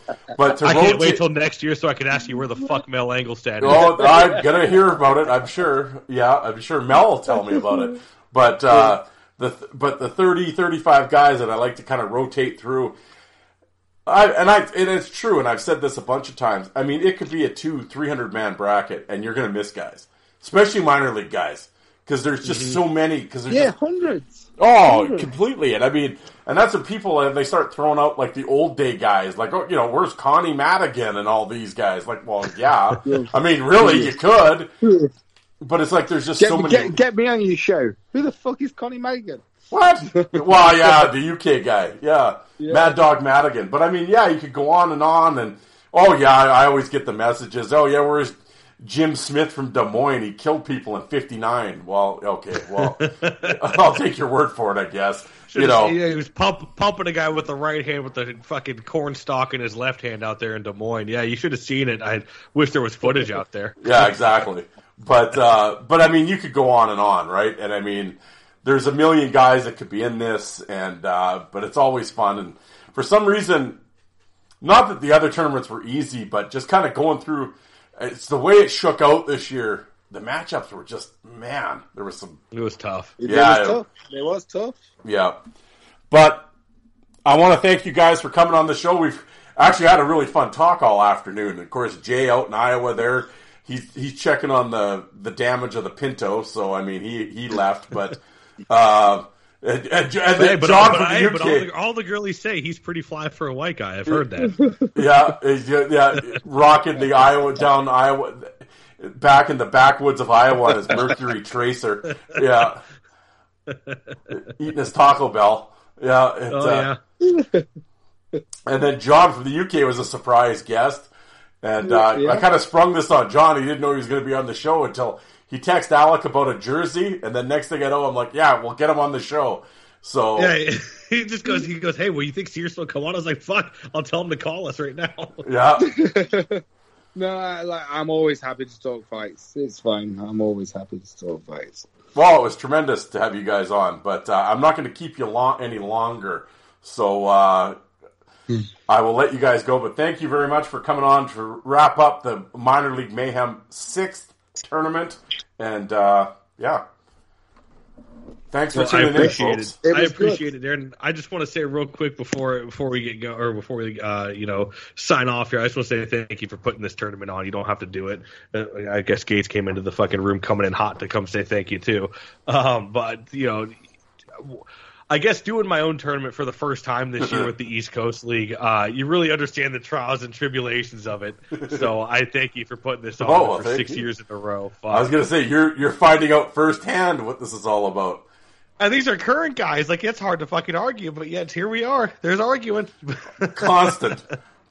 Never ends. Yeah, and I was going to say, most of the time when I do these tournaments, it was fellow fight fans busting my balls, which I got. But this year, Jesus, I was getting ex-players. I got heat with ex-players now. I was like, all right, well, I've never had that before. In 6 years, I never had a player complain. This year, I had a bunch of them. So, yeah, here we go. But no, it's always fun. And for the like I always say, for the ex-players that are out there listening, it was never personal. None of this is personal. Respect everything you guys do. It's just at the end of the day, it's just a popularity contest, really. Don't worry about it. Don't stay up at night dwelling on it. It's not that important. Exactly. All right, folks. Thank you very much.